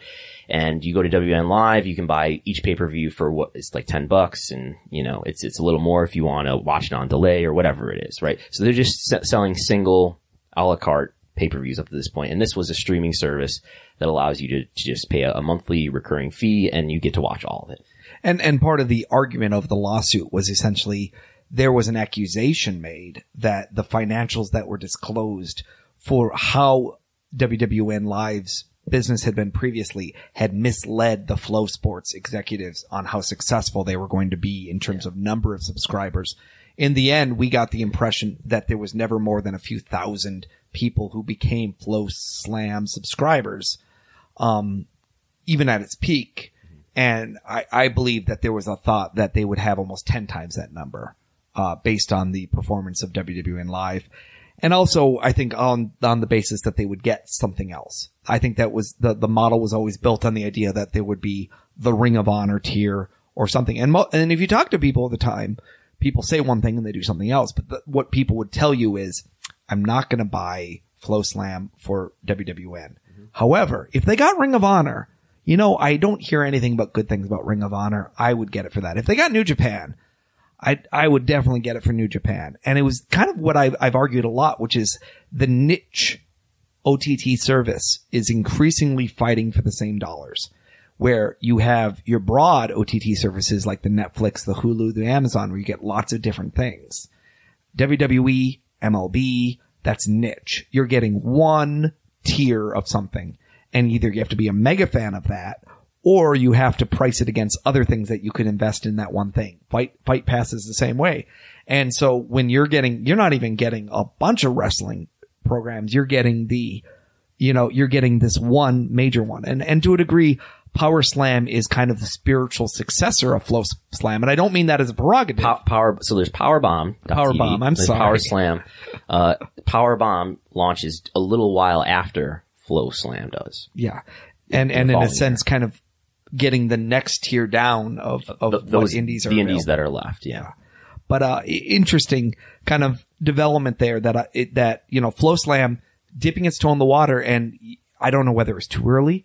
I don't know whether it was marketed wrong. I don't know whether it was just, I heard a lot of complaints from people saying, Flow Sports never embraced FloSlam, to the point that when Flow Sports would do podcasts, it would be about WWE pay-per-views, and they would put WWE pay-per-views on their event calendar, leading people to think they could get FloSlam WWE, and then they'd realize that's not included. There was also complex in the pricing model, and I think that was also a real turnoff for people, where they'd say, what do you mean I have to subscribe for a year if I want to get this price, but if I want to go monthly, it's this price, and I get access to this, but I don't really care about this. It's like $150 for a year or $20 for a month or something like that. Yeah. And it speaks very heavily to the fact that friction and pricing simplicity is really important. And that might be an understated point for WWE Network's launch, going $9.99, simple price, simple setup. Once they got rid of the 6-month requirement, what we were learning again and again was you can come up with great financial models, but what the audience and what the public really wants is something you can pitch in an elevator.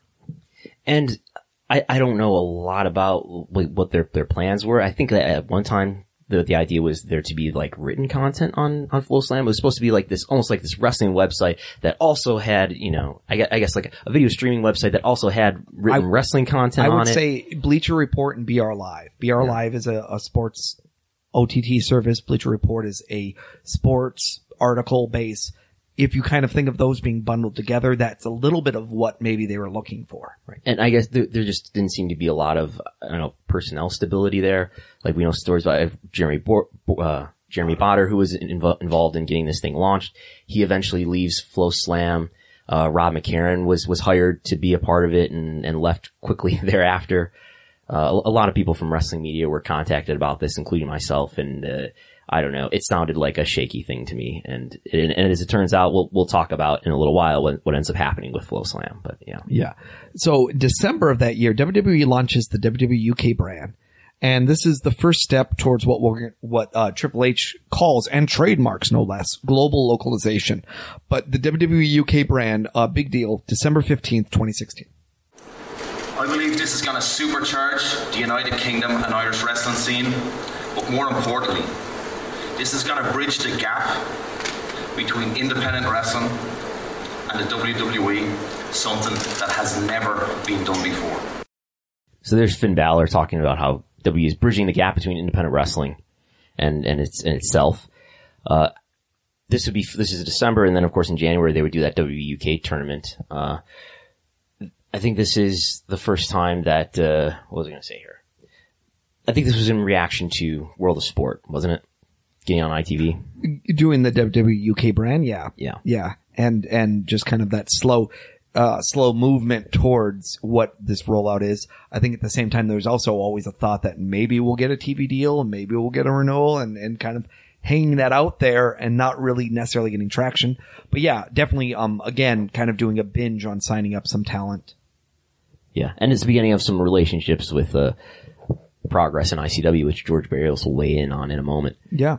And at the very end of this year, you mentioned John Cena moves to a lighter wrestling schedule. Yeah, and you could put this anywhere on the timeline, but I think it coincides with his injury that takes him out of action. From the beginning of 2016, he comes back for WrestleMania, and I think he finally comes back in May, but he never really returns to a full-time wrestling schedule ever again. Yeah, and I think it's and as I've demonstrated, John Cena is a real drawing card on house shows that he's part of. I was just thinking about it today, where it's like you have these certain people, and you think about them as Hall of Famers, and then you just kind of say, how the heck did they not get 100% of the vote? And like Cena's just one of those to me, where it's just like, I don't care if you recall his percentage off the top of your head. He was in the 70s probably, but it's just one of those where it's just like, you know what, they matter, and to me, a Hall of Famer matters. Like maybe there's more to it than that, but that's the simplest definition I would say, is that, is the industry the same? Is the business the same if this person is involved? And usually for the better is what I mean by that. I don't mean necessarily like in a Chris Benoit way. Cause then you're just going with who is the most infamous. Yeah. But yeah, it's just shocking to me when I think about it. And the fact that John Cena, he's already, there's room, he's going to be coming back for a couple shows here.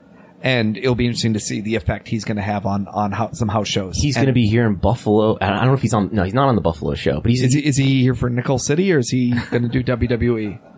I don't know. We'll have to go to the show later and find out. But I think he's doing this holiday tour, right? WWE always does this December 26th through December 31st holiday tour in a lot of cities, and they do some of the biggest house show crowds of the year, and he's on some of those shows. So I did an article maybe in this year, in 2016, because the thought was, I don't know, maybe he's not going to come back and do a full house shows tour ever again. And I found that he is about a 20% difference maker on house show attendance. But I also looked in and said, well, how much of an effect would this be on WWE's overall business?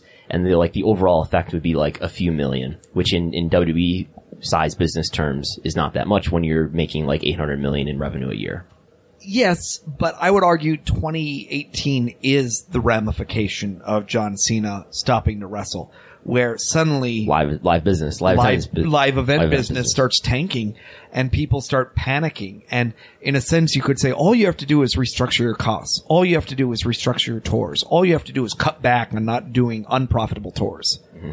WWE is, the fact WWE can still draw 4,000 people, or, they were talking about how MSG drew 12,000 people for the holiday tour, and that was bad because normally they could draw more than that.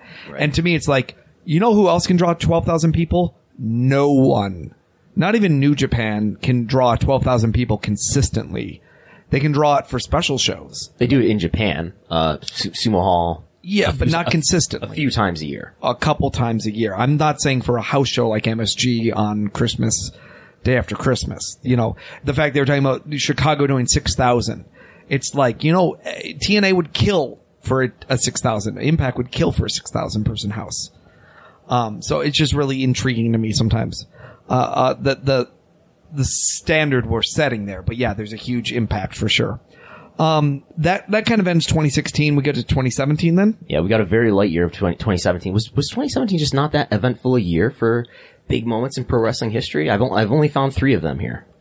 I think, if I were to say what was, in my opinion, the biggest thing in 2017, in some ways, I thought the media that the Hardys did with the Impact was really relevant. Was that 2016 or 2017 when we kind of had the beginning of the Hardy compound and all that? One of the last Wasn't things it that they came into WWE in? No, this was 2000. The final deletion and all that was 2016 because it was one of the last things I wrote for Voices of Wrestling. Because I would say that was really relevant, and then you kind of lead into the Young Bucks and the Hardy Boys and all that having a big event, and then also debuting at WrestleMania. Yeah. So we start 2017. The first moment I got on the list here is May 22nd, and George Barrios is doing a talk somewhere, and he drops this tidbit. As you look to potentially sort of add content to the pipeline, would it ever make sense to add or partner with other wrestling federations, something like a Ring of Honor, or even adjacent sports that your fans might be interested in? Yeah, I think there's something there. It's always priority and what comes first. We recently announced a deal with ICW and Progress, which are wrestling promotions in the UK, and so we're thinking about the best way to utilize that content. But and as you know, we've been fairly active over the years in purchasing wrestling libraries, video libraries, a lot of which now you can see on the network. So we think there's a home for that, and it's just a matter of priority. So there's George Barrios. You remember that press release, right? Press release? There's no press release for There is no press release for that. Which was news, real news. I think you and I were the only two people who caught it. And we didn't, as I recall, because I had to find my old tweet to find this clip. Like, we didn't even listen to it until a few days or like a week later. No, it took me days to find it. And I kind of asked a few people, like, anybody listen? No. Nobody responded. So finally I listened to it. And I think it might have been the press conference I listened to in my car. And then I remember driving on the throughway and like playing this off on my phone and being like, whoa, George Barrios is talking about his favorite UK indies here. What is he doing? And ICW is my favorite one because I would just be like, there's 0% chance that George Barrios is randomly going to drop ICW. Now, he knows who Ring of Honor is. I guarantee George Barrios knows who Ring of Honor is. Certainly he knows who New Japan is. But this is like going out there and mentioning not even DDT. Like, a promotion that is smaller than that. I mean, we just played a clip from Triple H in May 2015 where he's talking about Dragon's Gate. Yeah. Which I think he's trying to refer to Evolve. Yeah. In the following clip in December, he understands now what Evolve is. But even Triple H in 2015 didn't know what Evolve was. Yeah. And so it's just really funny to me that he would say that. But yeah, I think it says a little bit about just the behind the scenes work. I was always amused by like Meltzer at the time because we had the NXT UK deal. And at the big NXT UK show you had, was it Jim Smallman? So Jim Smallman is a Progress guy who's behind Progress. And wasn't he sitting there at the show? I think you're referring to it. There's a photo. So now it's not even photo. It's on the broadcast for NXT UK. Oh, he's like in the crowd. Yeah. Yeah. And they like show them as like the people. And I just remember like people tweeting at the time, like those that do not learn from history are doomed to repeat it. And they're like, if you are a UK indie, read about 1983 and 1984 as much as you can. But Triple H just said he's not trying to compete with any of those people. Didn't you hear him? And learn about how WWE positioned itself to local talents, where they'd say things like, why don't you send us your tapes? We'll help get your talent over by putting it on our national show. Rising tide lifts all ships. And it was just this idea of then like suddenly we have a partnership, and then the next thing you know, of course, people can't work certain places in the UK, and it gets more and more and more restrictive. And what's the deal he's referring to is the long speculated idea that other independent promotions like Progress, ICW, maybe Evolve will eventually appear on the W Network, maybe as part of a premium tier, which is yet to be launched. Yeah, you could argue that all 5 of these years, you can go back, you can listen to the Business Partners Summit. I think there's been 5 years it's been broadcast. Might only be 4, but I think it's 5, and I've covered it each of those years.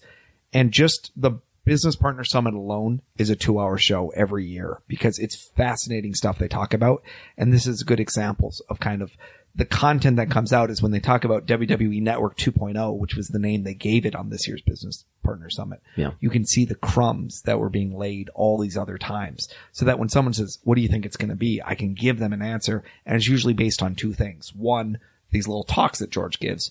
2, the WWE Network surveys that are sent out where they sometimes say things like Dragon's Gate. Yeah. And would often list promotions that they in no way have access to the footage of. Yeah. But they would say, would you like to see it on the network? Leading people to wildly speculate. Well, I think they're trying to gauge like, okay, well, how valuable would this be to our audience? Like New Japan, every promotion under the sun has been named on these surveys. Yeah. Including sometimes promotions that have been dead for years. Yeah. Like Dragon's Gate USA. 2CW, I think, is on there on one of the surveys. It's like this defunct promotion from Central New York. Yeah. Yeah. July 1st and 2nd, big moment for New Japan. New Japan comes to the U.S. Yeah. And they're not in Rahway, New Jersey this time, doing a co-promoted show with nobody there. They are doing Long Beach, and it's the New Japan G1, and we are finally going to see Billy Gunn versus Tanahashi. Yeah, it's a dream match. So it's not part of the G1 Climax tournament. It's called G1 in USA, a 2-day series of shows in Long Beach. This aired live on Access. Mm-hmm. I had to subscribe to Sling to watch this live. Yep. Because I'm not a cable subscriber. I'm a cord never. But what was on the show? For a guy who's a cord never, there's a cord on the floor here. There is 6 cords over there. Yeah, this is old media. We're still championing old media here on WrestleNomics Radio.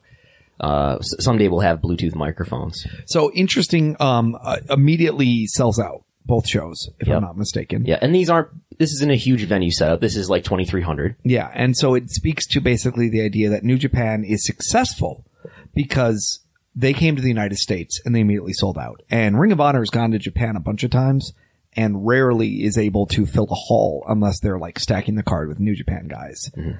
And so it does speak to the fact that there was suddenly demand. There's suddenly acknowledgement that New Japan World is in fact getting a huge international base that is driving up the numbers. But on the flip side, New Japan is so cautious. There's all these stories that they don't bring enough merchandise, that they book according to wanting to please an American audience rather than present an authentic New Japan experience, which is really what the audience wanted. And, the audience is very torn, but on the positive side, there's some really good matches on the show and people are very excited to see the biggest stars. Yeah. So there was a Tanahashi versus Billy Gunn match, which was underwhelming. But it's not like that was placed in the main event. These two shows were based around a tournament for the introduction of a new IWGP US title. And it ends up, I think it's the final match is, Omega and Ishii, and it's a great match. And there's all these other tournament matches that are, exciting too. Yeah. And so it's a very big moment for New Japan. And again, really signaling their interest in the U.S. marketplace. I think there's Okada Cody on here too for the IWGP heavyweight title. Yes. And just kind of that question mark of what is going to be their strategy about expanding into this marketplace, and is there going to be consequences in terms of what WWE is going to see New Japan as if they're actually coming here to tour, and will WWE be trying to counter program with them in any way? Yeah. Yeah. You're looking up the show. I'm making sure I'm right about what I just said. I am. Okay. About those matches. Yep. So end of that year, November 29th, Flow Slam discontinued. Yeah. So PW Insider came out with a report saying Flow Slam dead. So after, they changed price points a lot, and I think you could sign up and get the entire Flow Sports package as part of your subscription, but. Yep. And there's less and less future programming going on. There was kind of a dissolution, as I recall, going on with what shows would and wouldn't be on the service. Mm-hmm.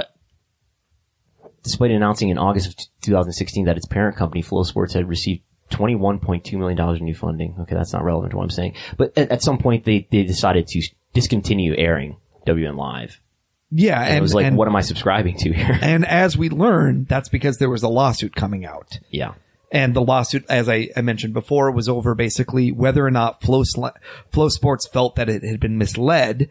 And on the flip side, WWN felt that it was entitled to get certain renewal money. Basically, it was a 12-month program, and that they were entitled to get the money again for year 2, and essentially, Flow Sports was trying to terminate the agreement so they didn't have to pay that money. Yeah.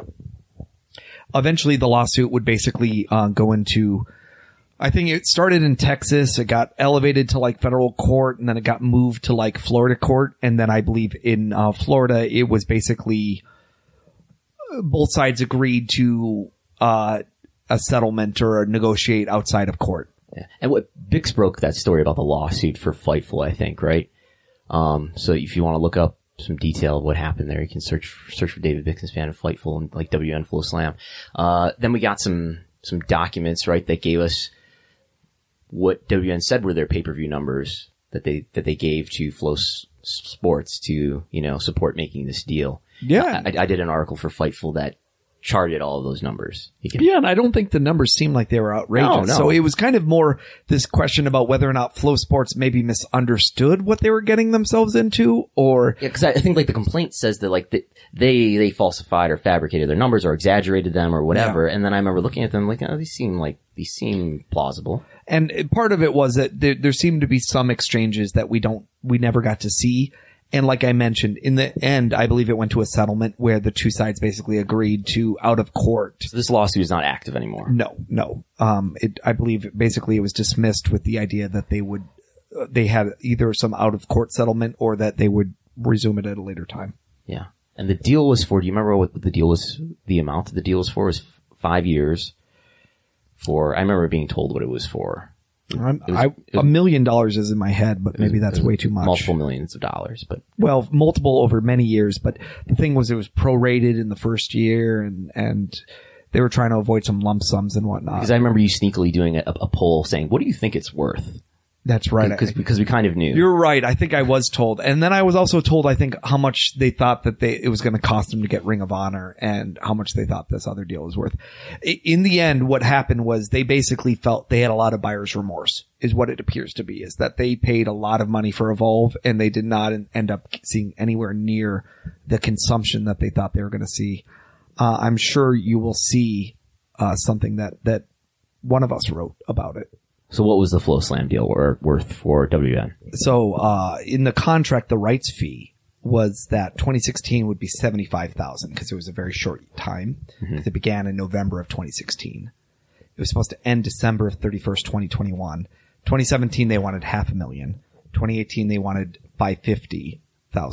2019, $605,000. 2020, $670,000. 2021, $740,000. Mm-hmm. And they also said that they will pay, if they get certain net cash, they would also get extra money. Hell is net cash? I think that was basically the amount of people subscribing. In case you're wondering, yes, Mookie is reading directly from the legal filing on his smartphone right now. I am. November 27th, 2017, page 204. So is that about $3 million over those 5 years? 3.4 million is the number that I have here. Yeah. Is that I'm sneakily referring to in this Turbulent Year 2017 article on Fightful. Yep. And this was a public filing, so this wasn't secret information. They tried to later actually kind of redact it and publish it, but luckily Bix and I had pulled it before then. But yes, they also had some escalators in there that if they basically it said if net cash was $1 million, they would get another $500,000. And in that case, I would guess net cash means revenue. The rights that they get from subscription fees after the processing is taken out. So, if a subscription fee was $20, that'd probably be $50,000, let's say. Okay. So, again, if there was 50,000 plus people, we're going to get $500,000 escalator versus there was probably 2,000 to 4,000 people. So you were 1/10 of where you thought you were going to be. Yeah. Yeah. So we go into 2018. The year starts off with a bang in January, on January 25th. We had Brad Shepard, a name that will forever live in infamy, tells us all. Yes. Well, and I think before this, we knew that there was something called Alpha Entertainment, LLC. Yes. We had seen that Vince McMahon was liquidating some stock and he was going to put it into a new company called Alpha Entertainment. And he then filed a whole bunch of trademarks, including USFW, For the Love of Football. I don't even remember. United States Football League, I think, was another name. UFL, URFL. Yes, that's right. UFL. And we tracked them all through, and then Bix and I kind of spent some time trying to figure out business names. And we kind of figured out that the one name actually turned into Alpha Entertainment. It was some other name. Vendiri Entertainment, or I can't remember what the other name was, but they were all the same. VKM Enterprises, I think it was called. Okay. It was a real clear Vince McMahon reference. But yes, finally, in January 25th, we get a wrap, and we also hear from the man himself. Here he is. The new XFL will kick off in 2020, and quite frankly, we're going to give the game of football back to fans. I'm sure everyone has a lot of questions for me, but I also have a lot of questions for you. In fact, we're going to ask a lot of questions and listen to players, coaches. We're going to listen to medical experts, technology executives, members of the media, and anyone else who understands and loves the game of football. But most importantly, we're going to be listening to fans. So I would ask that, the question of what would you do if you could reimagine the game of professional football? So there we hear the special word. Quite frankly. Reimagine. Remember, that was the Business Partner Summit's theme, was reimagine. I noticed because I had to go through the Las Vegas conference where they introduced the W Network, and Michelle Wilson is using Reimagine, and maybe even Vince too. There's Reimagine even then. Oh, okay. In 2014. So that's the ruthless event aggression of the 2010s. Maybe that's what we should call this episode. Reimagine. The wrestling business. Reimagine. Well, that's what WrestleNomics Radio is going to be in 2019 is Reimagine. It's going to be reimagined. It's going to be something. Yeah. But, I think one thing that a lot of people don't quite get with the XFL relaunch is how differently Vince is taking the approach this time.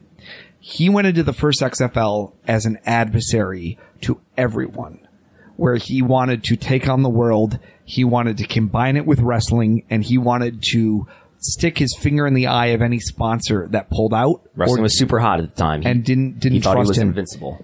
He wanted to blow up, I think it was a Hyundai at the halftime of one of his big games because they had pulled out as a sponsor. Yeah. And this time he's, hiring Andrew Luck. Mm-hmm. I think that's the guy he hired. It's Andrew Luck's dad, Oliver Luck. Oliver Luck. Thank you. And he's, literally going and trying to work with other companies in the football arena. I think he's tried to work with the NFL and other people. And he's taking his time, but this is supposed to launch in 2020. Yes. And unfortunately, he's also going to get beat to market. And there's always the question about whether or not other people are going to see him as a competitor or as a friend. But as far as we can tell, Vince is very committed this time to doing it in a very different way. I think most relevant to the wrestling business here, and he was asked about this in this conference that we just played a clip from, is this going to affect your ability to spend time working with WWE? And he said, no. And also they asked, is this going to be cross-promoted with WWE where you're going to see crossover between the two? And he said, absolutely not. Mm-hmm. They're going to be separate businesses. He also did not discuss this decision with his wife, Linda McMahon, before he announced this. That's right. That was a question. We don't cover this in the timeline here, but Linda McMahon by this time has been appointed to become the administrator of the Small Business Administration in the Donald Trump White House. February 19th. 2018, ROH Honor Club launches. Ring of Honor finally gets into the OTT streaming business. By this time... Well, they kind of had, didn't they, that website streaming going on with shows and things? Fair. There was a lot of streaming on their website. I don't know if there were live broadcasts, but there was definitely VOD. There would be like some events that you could watch that were kind of house shows that you could watch on VOD. Yeah. And they had done pay-per-views, obviously. And they even had a thing where, like, you could watch the new TV show earlier if you were a subscriber, yes. And then if you didn't, you could watch it after a period of time. Yeah, and I had subscribed to that at one point, yeah. March 5th of 2018, one of the most monumentous decisions for WWE, a decision that has ramifications nearly every day. Almost every day, a story comes out in the news that I can tie to this decision. Mm-hmm. And that is on March 5th, 2018, WWE announces they have signed a deal with the Saudi government. It comes out that it's part of the Vision 2030 money. If you had been following the Saudi government about Vision 2030 money, it was kind of obvious that's what this would be about. And it's basically an entertainment deal. It says that for 10 years, for an undisclosed amount of money, they will, WWE will produce live events emanating out of Saudi Arabia. And the point of this was basically to help diversify Saudi Arabia's revenue streams outside of oil money and create a more vibrant economy and vibrant society that would then attract both people coming in and then entertainment and other events going on. And nobody covered this as a big story at the time, except for WrestleNomics. I think a few people understood that there was ramifications. I would say I was one of the very first people I could know of that immediately emailed WWE and said, is this related to Vision 2030? And started asking other questions, right off the bat. And then people very quickly kind of asking us, well, what about women? What about, other ramifications? Vision 2030 is named in this press release on March 3rd. But it's not specifically says that it's because of Vision 2030. It just kind of says like, we're also doing Vision 2030, doesn't it? This event is part of a 10-year strategic multi-platform partnership in support of Vision 2030, Saudi Arabia's social and economic reform program. Oh, okay. Well, there you go then. I guess it was outlined very, very clearly at the time. So, it was an interesting decision. I think what was shocking to us was the fact that they would go straight from WrestleMania all the way to Saudi Arabia and do a mega pay-per-view, the Greatest Royal Rumble. In the same month. Because that is just an enormous wear and tear on the production people to get out there to produce a stadium-sized event. Yeah. The number of talent they had to bring over, and then the fact that you have to do it in an environment that you're not going to be familiar with, where you're going to have to then bring in both your own people and your own equipment, and just the amount of money that was supposedly being thrown around to do this. Because this was going to be a show that not only had those people, but would have Brock Lesnar, but would have other stars being involved and coming back and doing things. And most of the media and fan noise, the negative media and fan noise that was, that built up to the Greatest Royal Rumble in April was around, there's no women on the show. Yeah. And there was a lot of warning signs about what was happening in Saudi Arabia at the time, if you'd been following it, around both, the war in Yemen is already happening. Yeah. And the purge in terms of leadership, by MBS. I believe that had already also happened. Had the hotel, crackdown, shakedown happened at that point? I believe so. And so there was a lot of stories kind of going on about kind of the one step forward, one step back, or maybe half step back, depending on how you want to look at it, about what was happening here. And then kind of this compromise between, is the ability to force new developments in Saudi Arabia a good thing? Because maybe it involves, silencing the most radical clerics. At the same time, you're doing it in ways that might violate human rights, or might be extrajudicial, or might be just another form of autocracy. And then kind of the best argument that came out of it for me was someone basically saying, we want revolution as long as you think it's the government giving it to you. If in any way someone, an activist or a rebel, is credited with a revolution, it will be stomped out immediately. And so it's that idea that, like, you can't propose these things.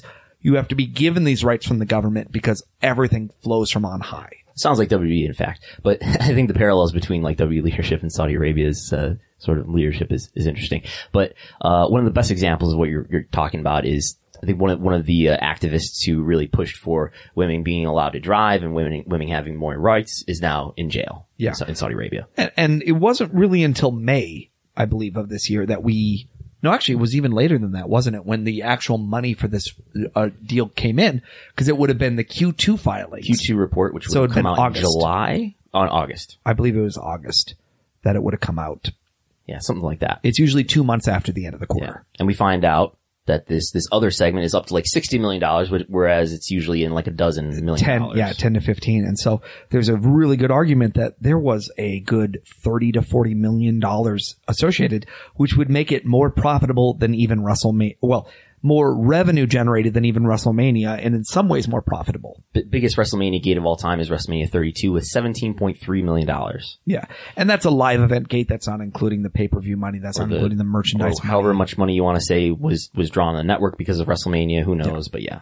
But that idea, just saying like, my God, they got another WrestleMania. Right. And they got it in kind of guaranteed rights fees compared to even Australia Super Show, where you could say, no, they drew that house. They were able to promote an event and fill it, versus the one that they did in Saudi Arabia. They basically gave the tickets away for pennies compared to what the value would be in the U.S. market. So that's Greatest Royal Rumble, late April. Yep. They're going to do another show though in Saudi Arabia on November 2nd. So not really any mainstream coverage about Greatest Royal Rumble, but then this November 2nd show, which is called Crown Jewel, is on November 2nd, but on October 2nd, Jamal Khashoggi is murdered in the Saudi constable in Istanbul. Yeah. And oddly enough, I brought it up on the show with you that week. Mm-hmm. Very vaguely. And you said, I don't know what you're talking about. Yep. And I told you to like read up on it, and you did the next week. And throughout that week there, it really exploded. And at the same time, because of the tension between Saudi Arabia and the U.S., the stock market took a tumble. And this also mirrors exactly when WWE stock reached its zenith and then began to fall again. So it got into the mid-90s and then started to fall, almost identical timing to when Khashoggi was killed, partially because the general headwinds against the stock market began at that time, and WWE stock was one of the ones caught up in it.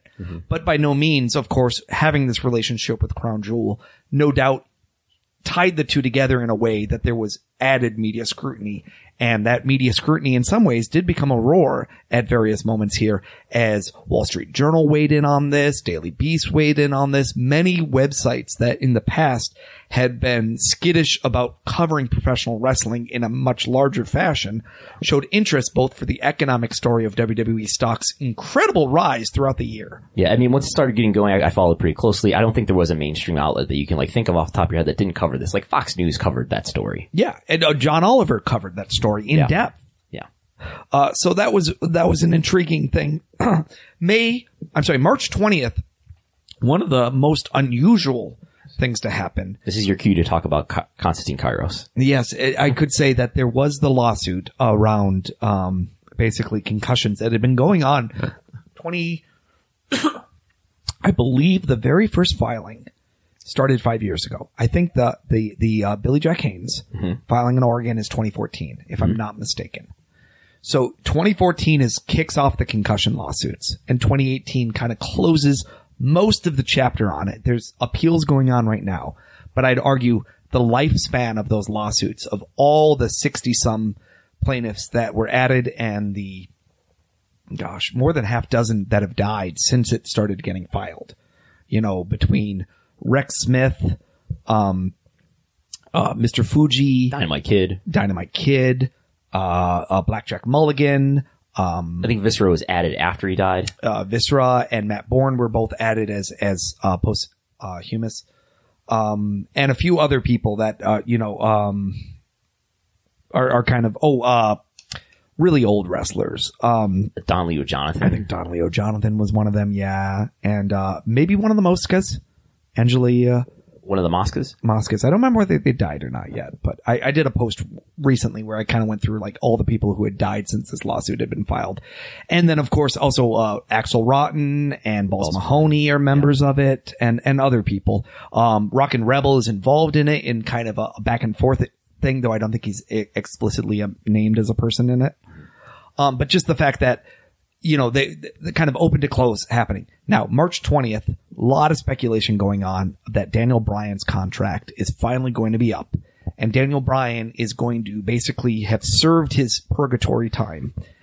And he had announced his retirement, I don't know when, just before Royal Rumble, a couple years prior. Yeah. And just the fact that basically WWE contract says if you get injured, the amount of time that you're not working for WWE, we can add that to your contract. So in theory, if you had a 3-year contract and you got injured on the very first day and you never showed up to a show, they could make that a 6-year contract in theory. So February 2016 is when Daniel Bryan does his big retirement on Raw. Yeah. And so, we hear that he's been doing all sorts of hyperbolic chambers, and not hyperbolic, hyperbaric. Yes. Chambers to supposedly help heal his brain and go through all the testing, and keeps finding other doctors that he says are going to help him out and that are going to clear him. I guess he admits to having seizures. He says at one point he was having some kind of micro seizures and he had told Brie about it, and so Brie had been very upset. And there was a lot of, questions. Is he going to New Japan? Is he going to Ring of Honor? Could he revitalize? Yeah, the impression was that if WWE didn't let him wrestle, this is what I believe. You disagreed. I believe if WWE didn't let him wrestle, he was going to go wrestle somewhere else. And you believe that no matter what, he was going to resign. But I said that the monetary connection for WWE and his family was too high as a father, that between Total Bellas and his opportunity to make, let's say $1 million a year. I don't know what his real contract is, but let's say $1 million. It was pretty good money in the relationship there, that it would be harder for him to necessarily step back and say, you know what, I'm going to go on my own and do this.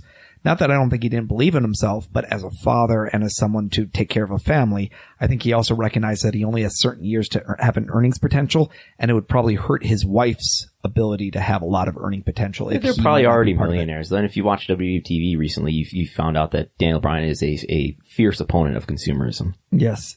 I was going to say, how do you feel about the fact that all of your views are being portrayed on WWTV as a heel? Recycling is bad. Being anti-consumerist is bad. This is the WWE worldview, I think. So, really interesting to see him come back. And in a sense, kind of fascinating to be like, Daniel Bryan comes back, and yet we're talking about Kenny Omega. Mm-hmm. And that you could argue that in some ways he has missed some of the revolution of what's happened here. And he's been stuck in feuds where, I think people were pretty excited about a Nakamura-Daniel Bryan feud.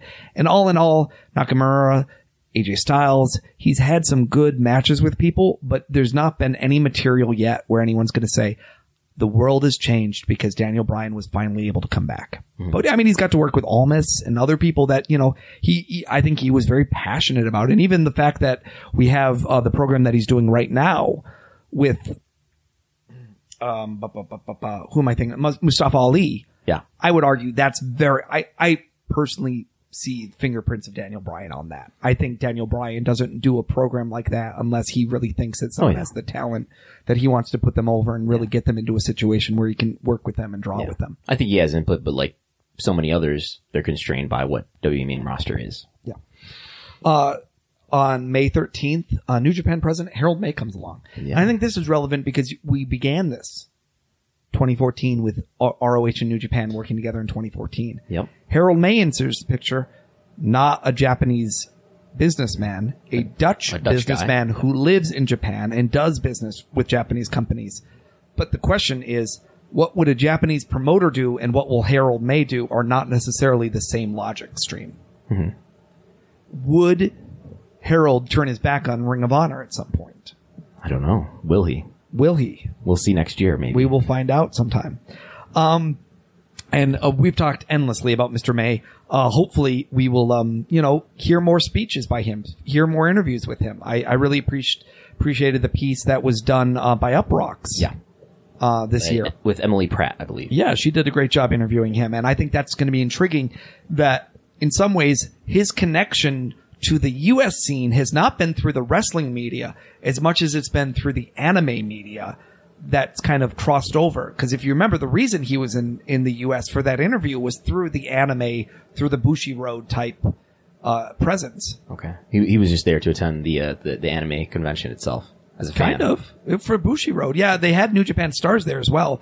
But it was kind of a Japanese con. It was kind of like a expo of that. But I just meant, I get the feeling like in some ways it hasn't been like a let's do wrestling. It's been a little bit more like we're a Japanese company. How are U.S. people interested in Japan? Mm-hmm. So then, later in May, they don't make this official until I believe the following month. But we hear, we know that WWE's US TV deals are up for renewal. They will expire not until October 2019, but they need to be renewed now. And, so of course WWE already has these US deals with NBC Universal to air Raw and SmackDown, which are airing on the USA Network. And, we find out, okay, NBC Universal is going to renew Raw, but they're going to let SmackDown go to the open market. And Fox ends up not going with UFC, not renewing UFC, letting UFC go to ESPN. And they end up taking on SmackDown, which is going to air on Friday nights starting in October 2019. And for we've got a 3.6x annual AAV, average annual value. So that is finally the Hammerlock number that Vince McMahon wanted at the beginning of this timeline. There was even news this week that I think is it Pat McAfee? Is that how you say his name? I think so, yeah. He's a former punter and he's done some like WWE pre-game shows that he supposedly has signed a deal to both do Fox Sports broadcasts, but also do something with WWE, he said on his podcast. And kind of moving from Barstool Sports to his own thing to now doing something with WWE. And so we're beginning to see, in my mind, a little bit of a synergy between what Fox Sports is delivering and what WWE is delivering.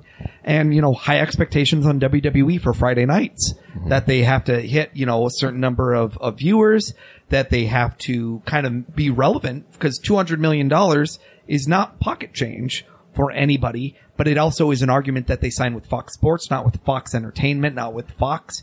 But the idea that WWE is being treated like a live sporting rights fee thing, which I think excites a lot of people. Mm-hmm. The very last one is September 1st. One of the two shows of the year that Brent and I went to. We both went to WrestleMania weekend. We both went to this show. Mm-hmm. We paid through the nose, but we got there to All In on September 1st. And here's some audio from that.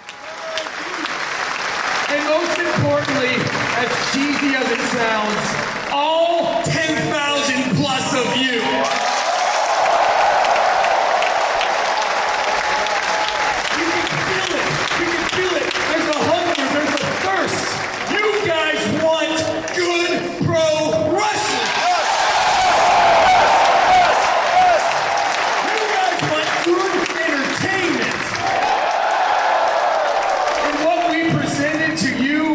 goes 4 hours and 57 minutes. Oh my God.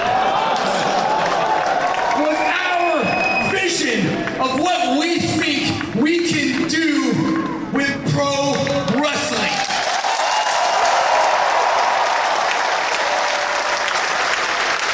Do you want more of this?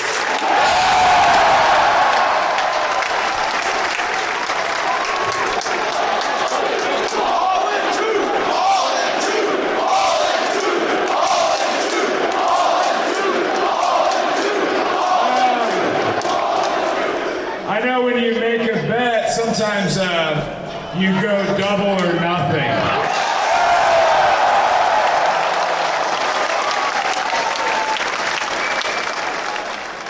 So, of course, that's the end of All In at the Sears Center, just outside Chicago, Illinois. Sold out in front of 10,000 people. Sold out in minutes, right? Sold out in about 30 minutes in advance. And that's, of course, that's Matt Jackson doing most of the talking there. That's Cody Rhodes at the end. And we've heard trademark filings from a company that is based in Jacksonville called, I think, AEW LLC or Inc. or something like that. And they have trademarks for things such as Double or Nothing or All Out.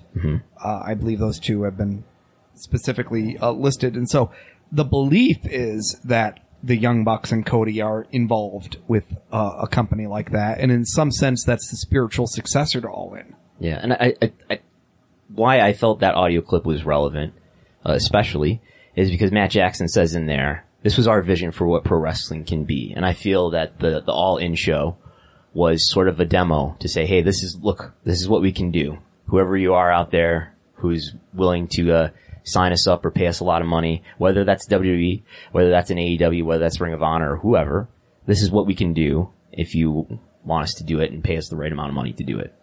Yeah, and I think it also just spoke to this idea that we still have this conundrum about what is the next tier of wrestling in this world. That you have WWE clearly at the top tier. You have NXT in this nebulous area where sometimes it's as far down as below Ring of Honor and sometimes as high up as a Barclays Center, 11,000 people. You have New Japan being able to sell at a Tokyo Dome or come, fill a Tokyo Dome, let's say. And at the same time, coming to the U.S. and dipping their toe in the water and maybe doing a couple thousand or maybe trying for more and then not getting it. And, being negatively impacted by All In, pretty arguably proven on this last go around. But, still doing pretty good at the Cow Palace.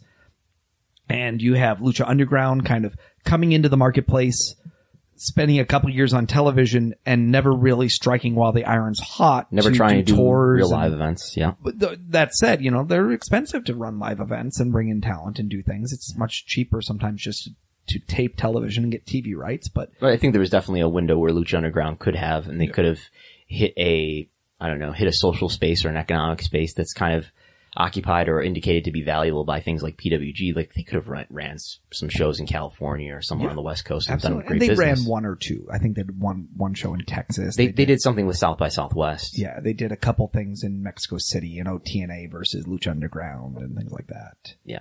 But for the most part, nothing. You had Ring of Honor and kind of just sitting on Sinclair. And they book the Madison Square Garden show. And in some ways, we're not talking about the booking of the show as much as I think the actual show itself will be the flashpoint for 2019. But this joint show they're doing with New Japan going into next year. But then again, Sinclair's bid falling through in 2018 to buy the Tribune. And what was at the time kind of thought is that would be the next launching point for Ring of Honor, being able to move on to mainstream television outside of the Sinclair bubble. The changes going on with all the other promotions in the world that, are you fighting with NXT UK? Are you fighting with New Japan and the rise of that promotion there? Are you trying to innovate and create your own space in the United States? Is there anything left, between GWF and other people? And then also this question about why does All In sell out? What makes this nexus work? And is this lightning in a bottle or is this a movement that is going to be replicated? Because we've seen, time and time again, from Rusev Days to Daniel Bryan Yes Chance to CM Punk Pipe Bombs, you can have a moment which people get very excited and behind, but it's very hard to sustain that, and it's very hard to capitalize it at the right time. And the longer you have between moment X and implementation Y, the more danger there is that, perhaps things are moving on, or perhaps you just have a moment and you don't actually have a movement. I think the things you talk about in WWE are things that they could have capitalized on more and didn't. But I don't know. I think so. If you want to get into the big themes here as we wrap this up, I think one of them is that in here, the rise in popularity of U.S., the rise in U.S. popularity of non-WWE wrestling. And that includes things like the emergence of this traveling fan who's willing to go to things like All In, even when it's not associated with a WrestleMania weekend, which I think over these 5 years, we've seen a big emergence of all these shows piggybacking off of WrestleMania and all the other events that are happening on WrestleMania. There's 20 some odd events, I think, scheduled right now for WrestleMania weekend next year. And I know there's people thinking that now we're finally going to reach this tipping point where there's going to be more shows than there is demand for. Yeah, and it's the implications too that, suddenly you go to WrestleMania weekend, everyone's wearing Bullet Club t-shirts, and the Hot Topic guys say, hey, why didn't you guys give us any of those Bullet Club t-shirts? Right. And WWE has to admit, we don't actually own that IP. Right. And next thing you know, I can go buy my Los Inglenables t-shirt. Brandon's smiling because I did it perfectly. Shaking my head. From Hot Topic, because you know what? They capitalize on the fact that these are cool things and they're not WWE IP. Mm-hmm.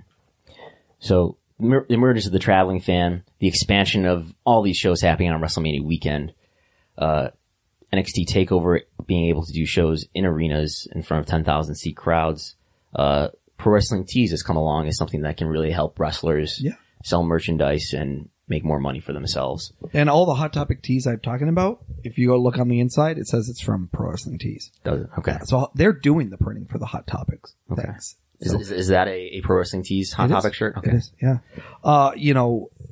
We're talking a lot here about US-based things, because in a certain sense, someone was talking about Christmas Day. You know how many shows were scheduled for Mexico City? This Christmas Day? Yeah, there was 25 shows scheduled. They were talking about there's some wrestlers going to work 4 shows that day.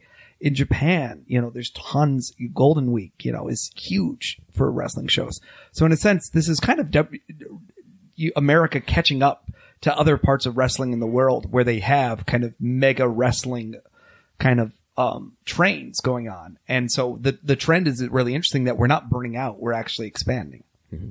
So I think shows like All In and whatever follows from that and the Ring of Honor New Japan MSG show is the emergence of this traveling fan who's willing to, I guess, so the MSG show will be on WrestleMania weekend, but we'll see what happens next year if there's more shows like All In that are run outside of a big WWE event, that can do well and do 10,000 seats. You mentioned here just the B2B versus D2C partnerships. Yeah, these are other big themes. WWE has strengthened its relationships with other big businesses, most importantly with its TV broadcast partners that are paying them. And Saudi Arabia. That are paying them, in the case of TV partners, hundreds of millions of dollars. In the case of Saudi Arabia, tens of millions. Yeah, over 10 years, hundreds of millions of dollars. Yeah. And that's hugely relevant to say, that essentially you don't have to be tied to escalators that say you're going to have to get this number of viewers to get this kind of attention. Rather to say, you just need to produce this content for me, and that is what you bring to the table in this. It's not based on advertising revenue. It's not based on necessarily viewership numbers. It's based on the fact that they have this many hardcore fans and eyeballs that they seem to be able to continuously capture and redeploy regardless of what network they're on. So that's really powerful for WWE to have guaranteed rights fees, because that gives you the ability to restructure your business so that you're more and more focused on investments and initiatives that you want to do that are not going to be based on capricious results of the WWE network going up or down. This is not, pinned on pay-per-view buys or live event attendance or even TV ratings. Yep. And so that's huge for WWE. And we've seen them take that money and when you ask them, what are you going to do with it? They say the same things over and over again. We're investing in data. We're going to pay our executives more. What? We're going to pay our executives more. No. They say we're going to invest in our data mining, our data refinement. We're going to invest in understanding how better to retain and acquire. We're going to pay our wrestlers more. Wrestlers are going to get a raise because of this. No. No? No. Oh. What does the union have to say about this? The union? The union. I'll have to ask Paul White and the other members, Andrew Martin, Test, all the other guys in the union. Okay. We'll call Jesse. But no, there's that. And then just the fact that, like, the other thing that they're really focused on, international growth. They talk a lot about global expansion, and that's what the NXT UK is, and that's what other thing is.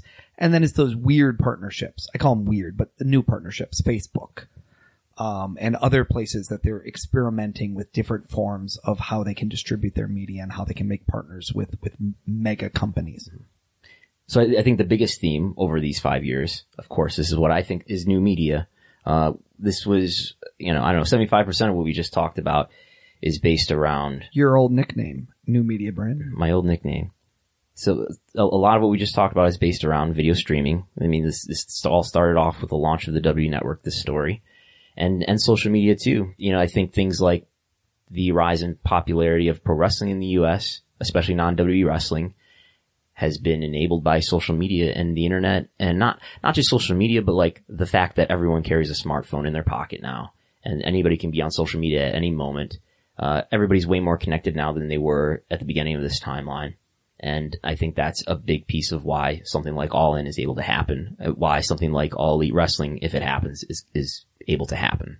Yeah. And we learned a lot about, there was other streaming media online for wrestling. We've talked a little bit about the rise of PivotShare and, its ability to kind of help out the lower indie.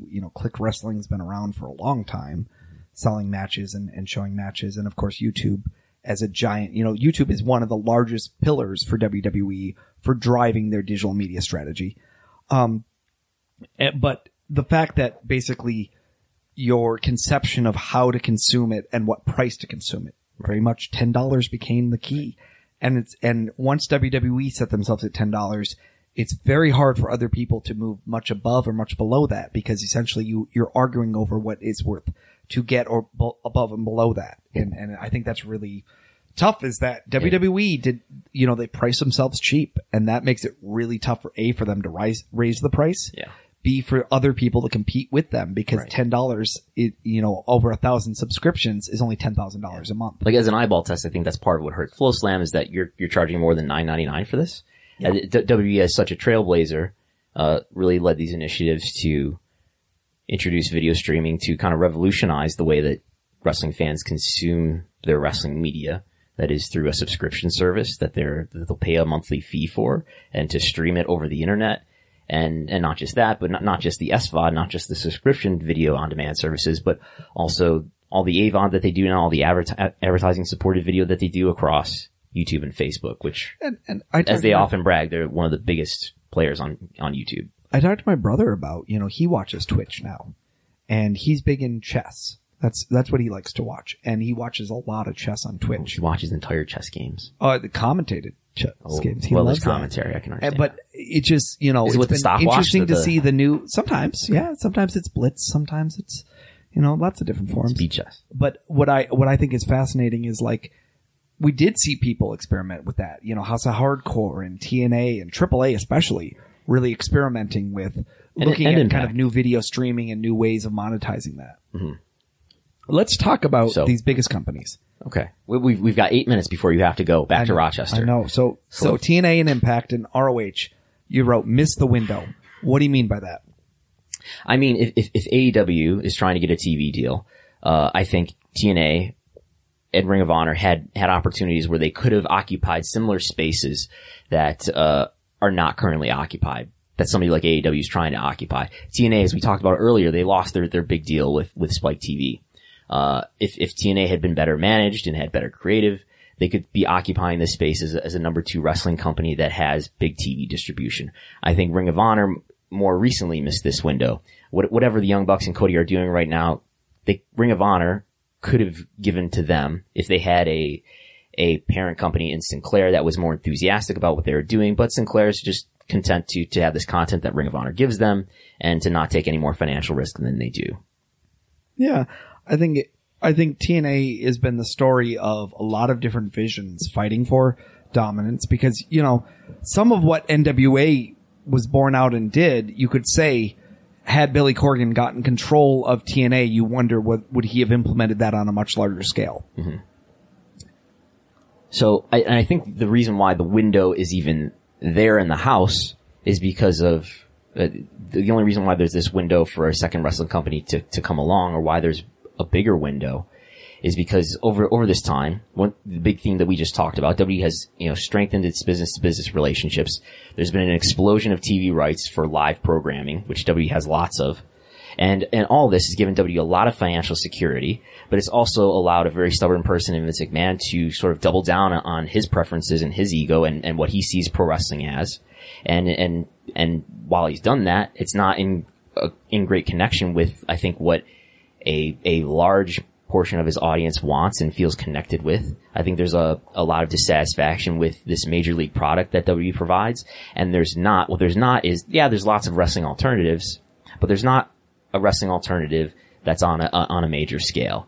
And somebody like Ring of Honor or TNA, I think, had a window to do that, and maybe AEW will try to do that now. But I think that it's created this not doing what connects with, I think, a wide range of the audience has left this opportunity open for somebody else. And you write at the end here, what will historians think about this era? And I gotta say, we can't answer that question, because I don't think we even have a good understanding yet of the 2005 to 2009 era of wrestling, where I'd argue that's a really murky time period where you see all these different forces fighting for dominance in each of the major companies, New Japan, ROH, WWE, and TNA, in terms of what is their vision going to look like, what is their presentation going to look like, how are they going to stand out from the crowd, how are they going to evolve with the times, what are they going to do in the pre and post Benoit era of drug testing and all the other attention that kind of turned it to professional wrestling at the time. Maybe it's my bias, but I feel like that era, 2005 to 2009 or even 13, I think is a far less interesting era of wrestling, just because, I don't know, again, maybe it's my bias because I covered this timeline of 14 to the present so much more closely and followed it so much more closely. Oh, I agree. I think we've been in the most interesting timeline. But I mean, I feel like I always go back and say, well, compared to 10 years ago, and then I realize how difficult it is for me to knowledgeably think about what was happening 10 years ago that was influencing what was happening in those trends. So if I look at a WWE house show number from 10 years ago, it's amazing to me sometimes that they were either successful or unsuccessful, because it doesn't feel like a particularly hot time. But yet, when you compare it to today, you'd be like, well, the ratings are down this much and the house shows are down this much, but the money is up this much. It's so different of a conception about what was going on in management, what was going on in kind of the development strategy of to say, what do you do in a post-boom period? What do you do when you've kind of taken out your competitors? And what do you do during the rise of MMA? Because this is all during when MMA kind of takes over. That's true. And it happened earlier in Japan than in the US, but kind of like what it changed that transformed the landscape to look like. So I guess my answer to the question about what will historians or fans think about this era, and this is my critical optimistic thought, and that people will look back on this era as like, here's this time where a lot of stars who could have been really big stars and could have told great stories, they were largely squandered by Vince McMahon being in charge of creative. And then when the day comes when Paul Levesque takes over creative, I think things will gradually and ultimately change in a really big way, and things will look more like they do in NXT, but on a bigger scale with bigger stars and bigger platforms. And I think wrestling, we are only beginning to know how great wrestling can be, and we will have a better idea of that when somebody like Vince McMahon doesn't have as much influence over it. You've been listening to WrestleNomics Radio. This is probably our last broadcast of 2018. Doubt we would get another one in. Mm-hmm. Yeah, not in the before next I 2 jump days. on an airplane to Japan. Yes. You can always email us at WrestleNomics@gmail.com. That gives us our comments to both of us. We'll still be online at Brandon Thurston, at Mukigana, and at WrestleNomics. And as we go into this new year here, we hope to hear more from you, and you can hear more from us. If you want to book Brandon, you want him to pontificate against you on the greatness of 2006 and how La Resistance was really the only thing happening in the wrestling world, and we need more of it, or what is it, roughly obsess and destroy going on in Japan, ROD in all Japan. I don't know what you're talking about, Takamichi Noku but we definitely need more resistance in wrestling. Sure. Yeah. we will continue that on. Reach out to us. We'll talk more about it, and probably the next broadcast we'll cover the minutia of Mookie's trip to Japan and whatever other topics come to mind at that time. Talk to you later. Bye-bye. Happy New Year.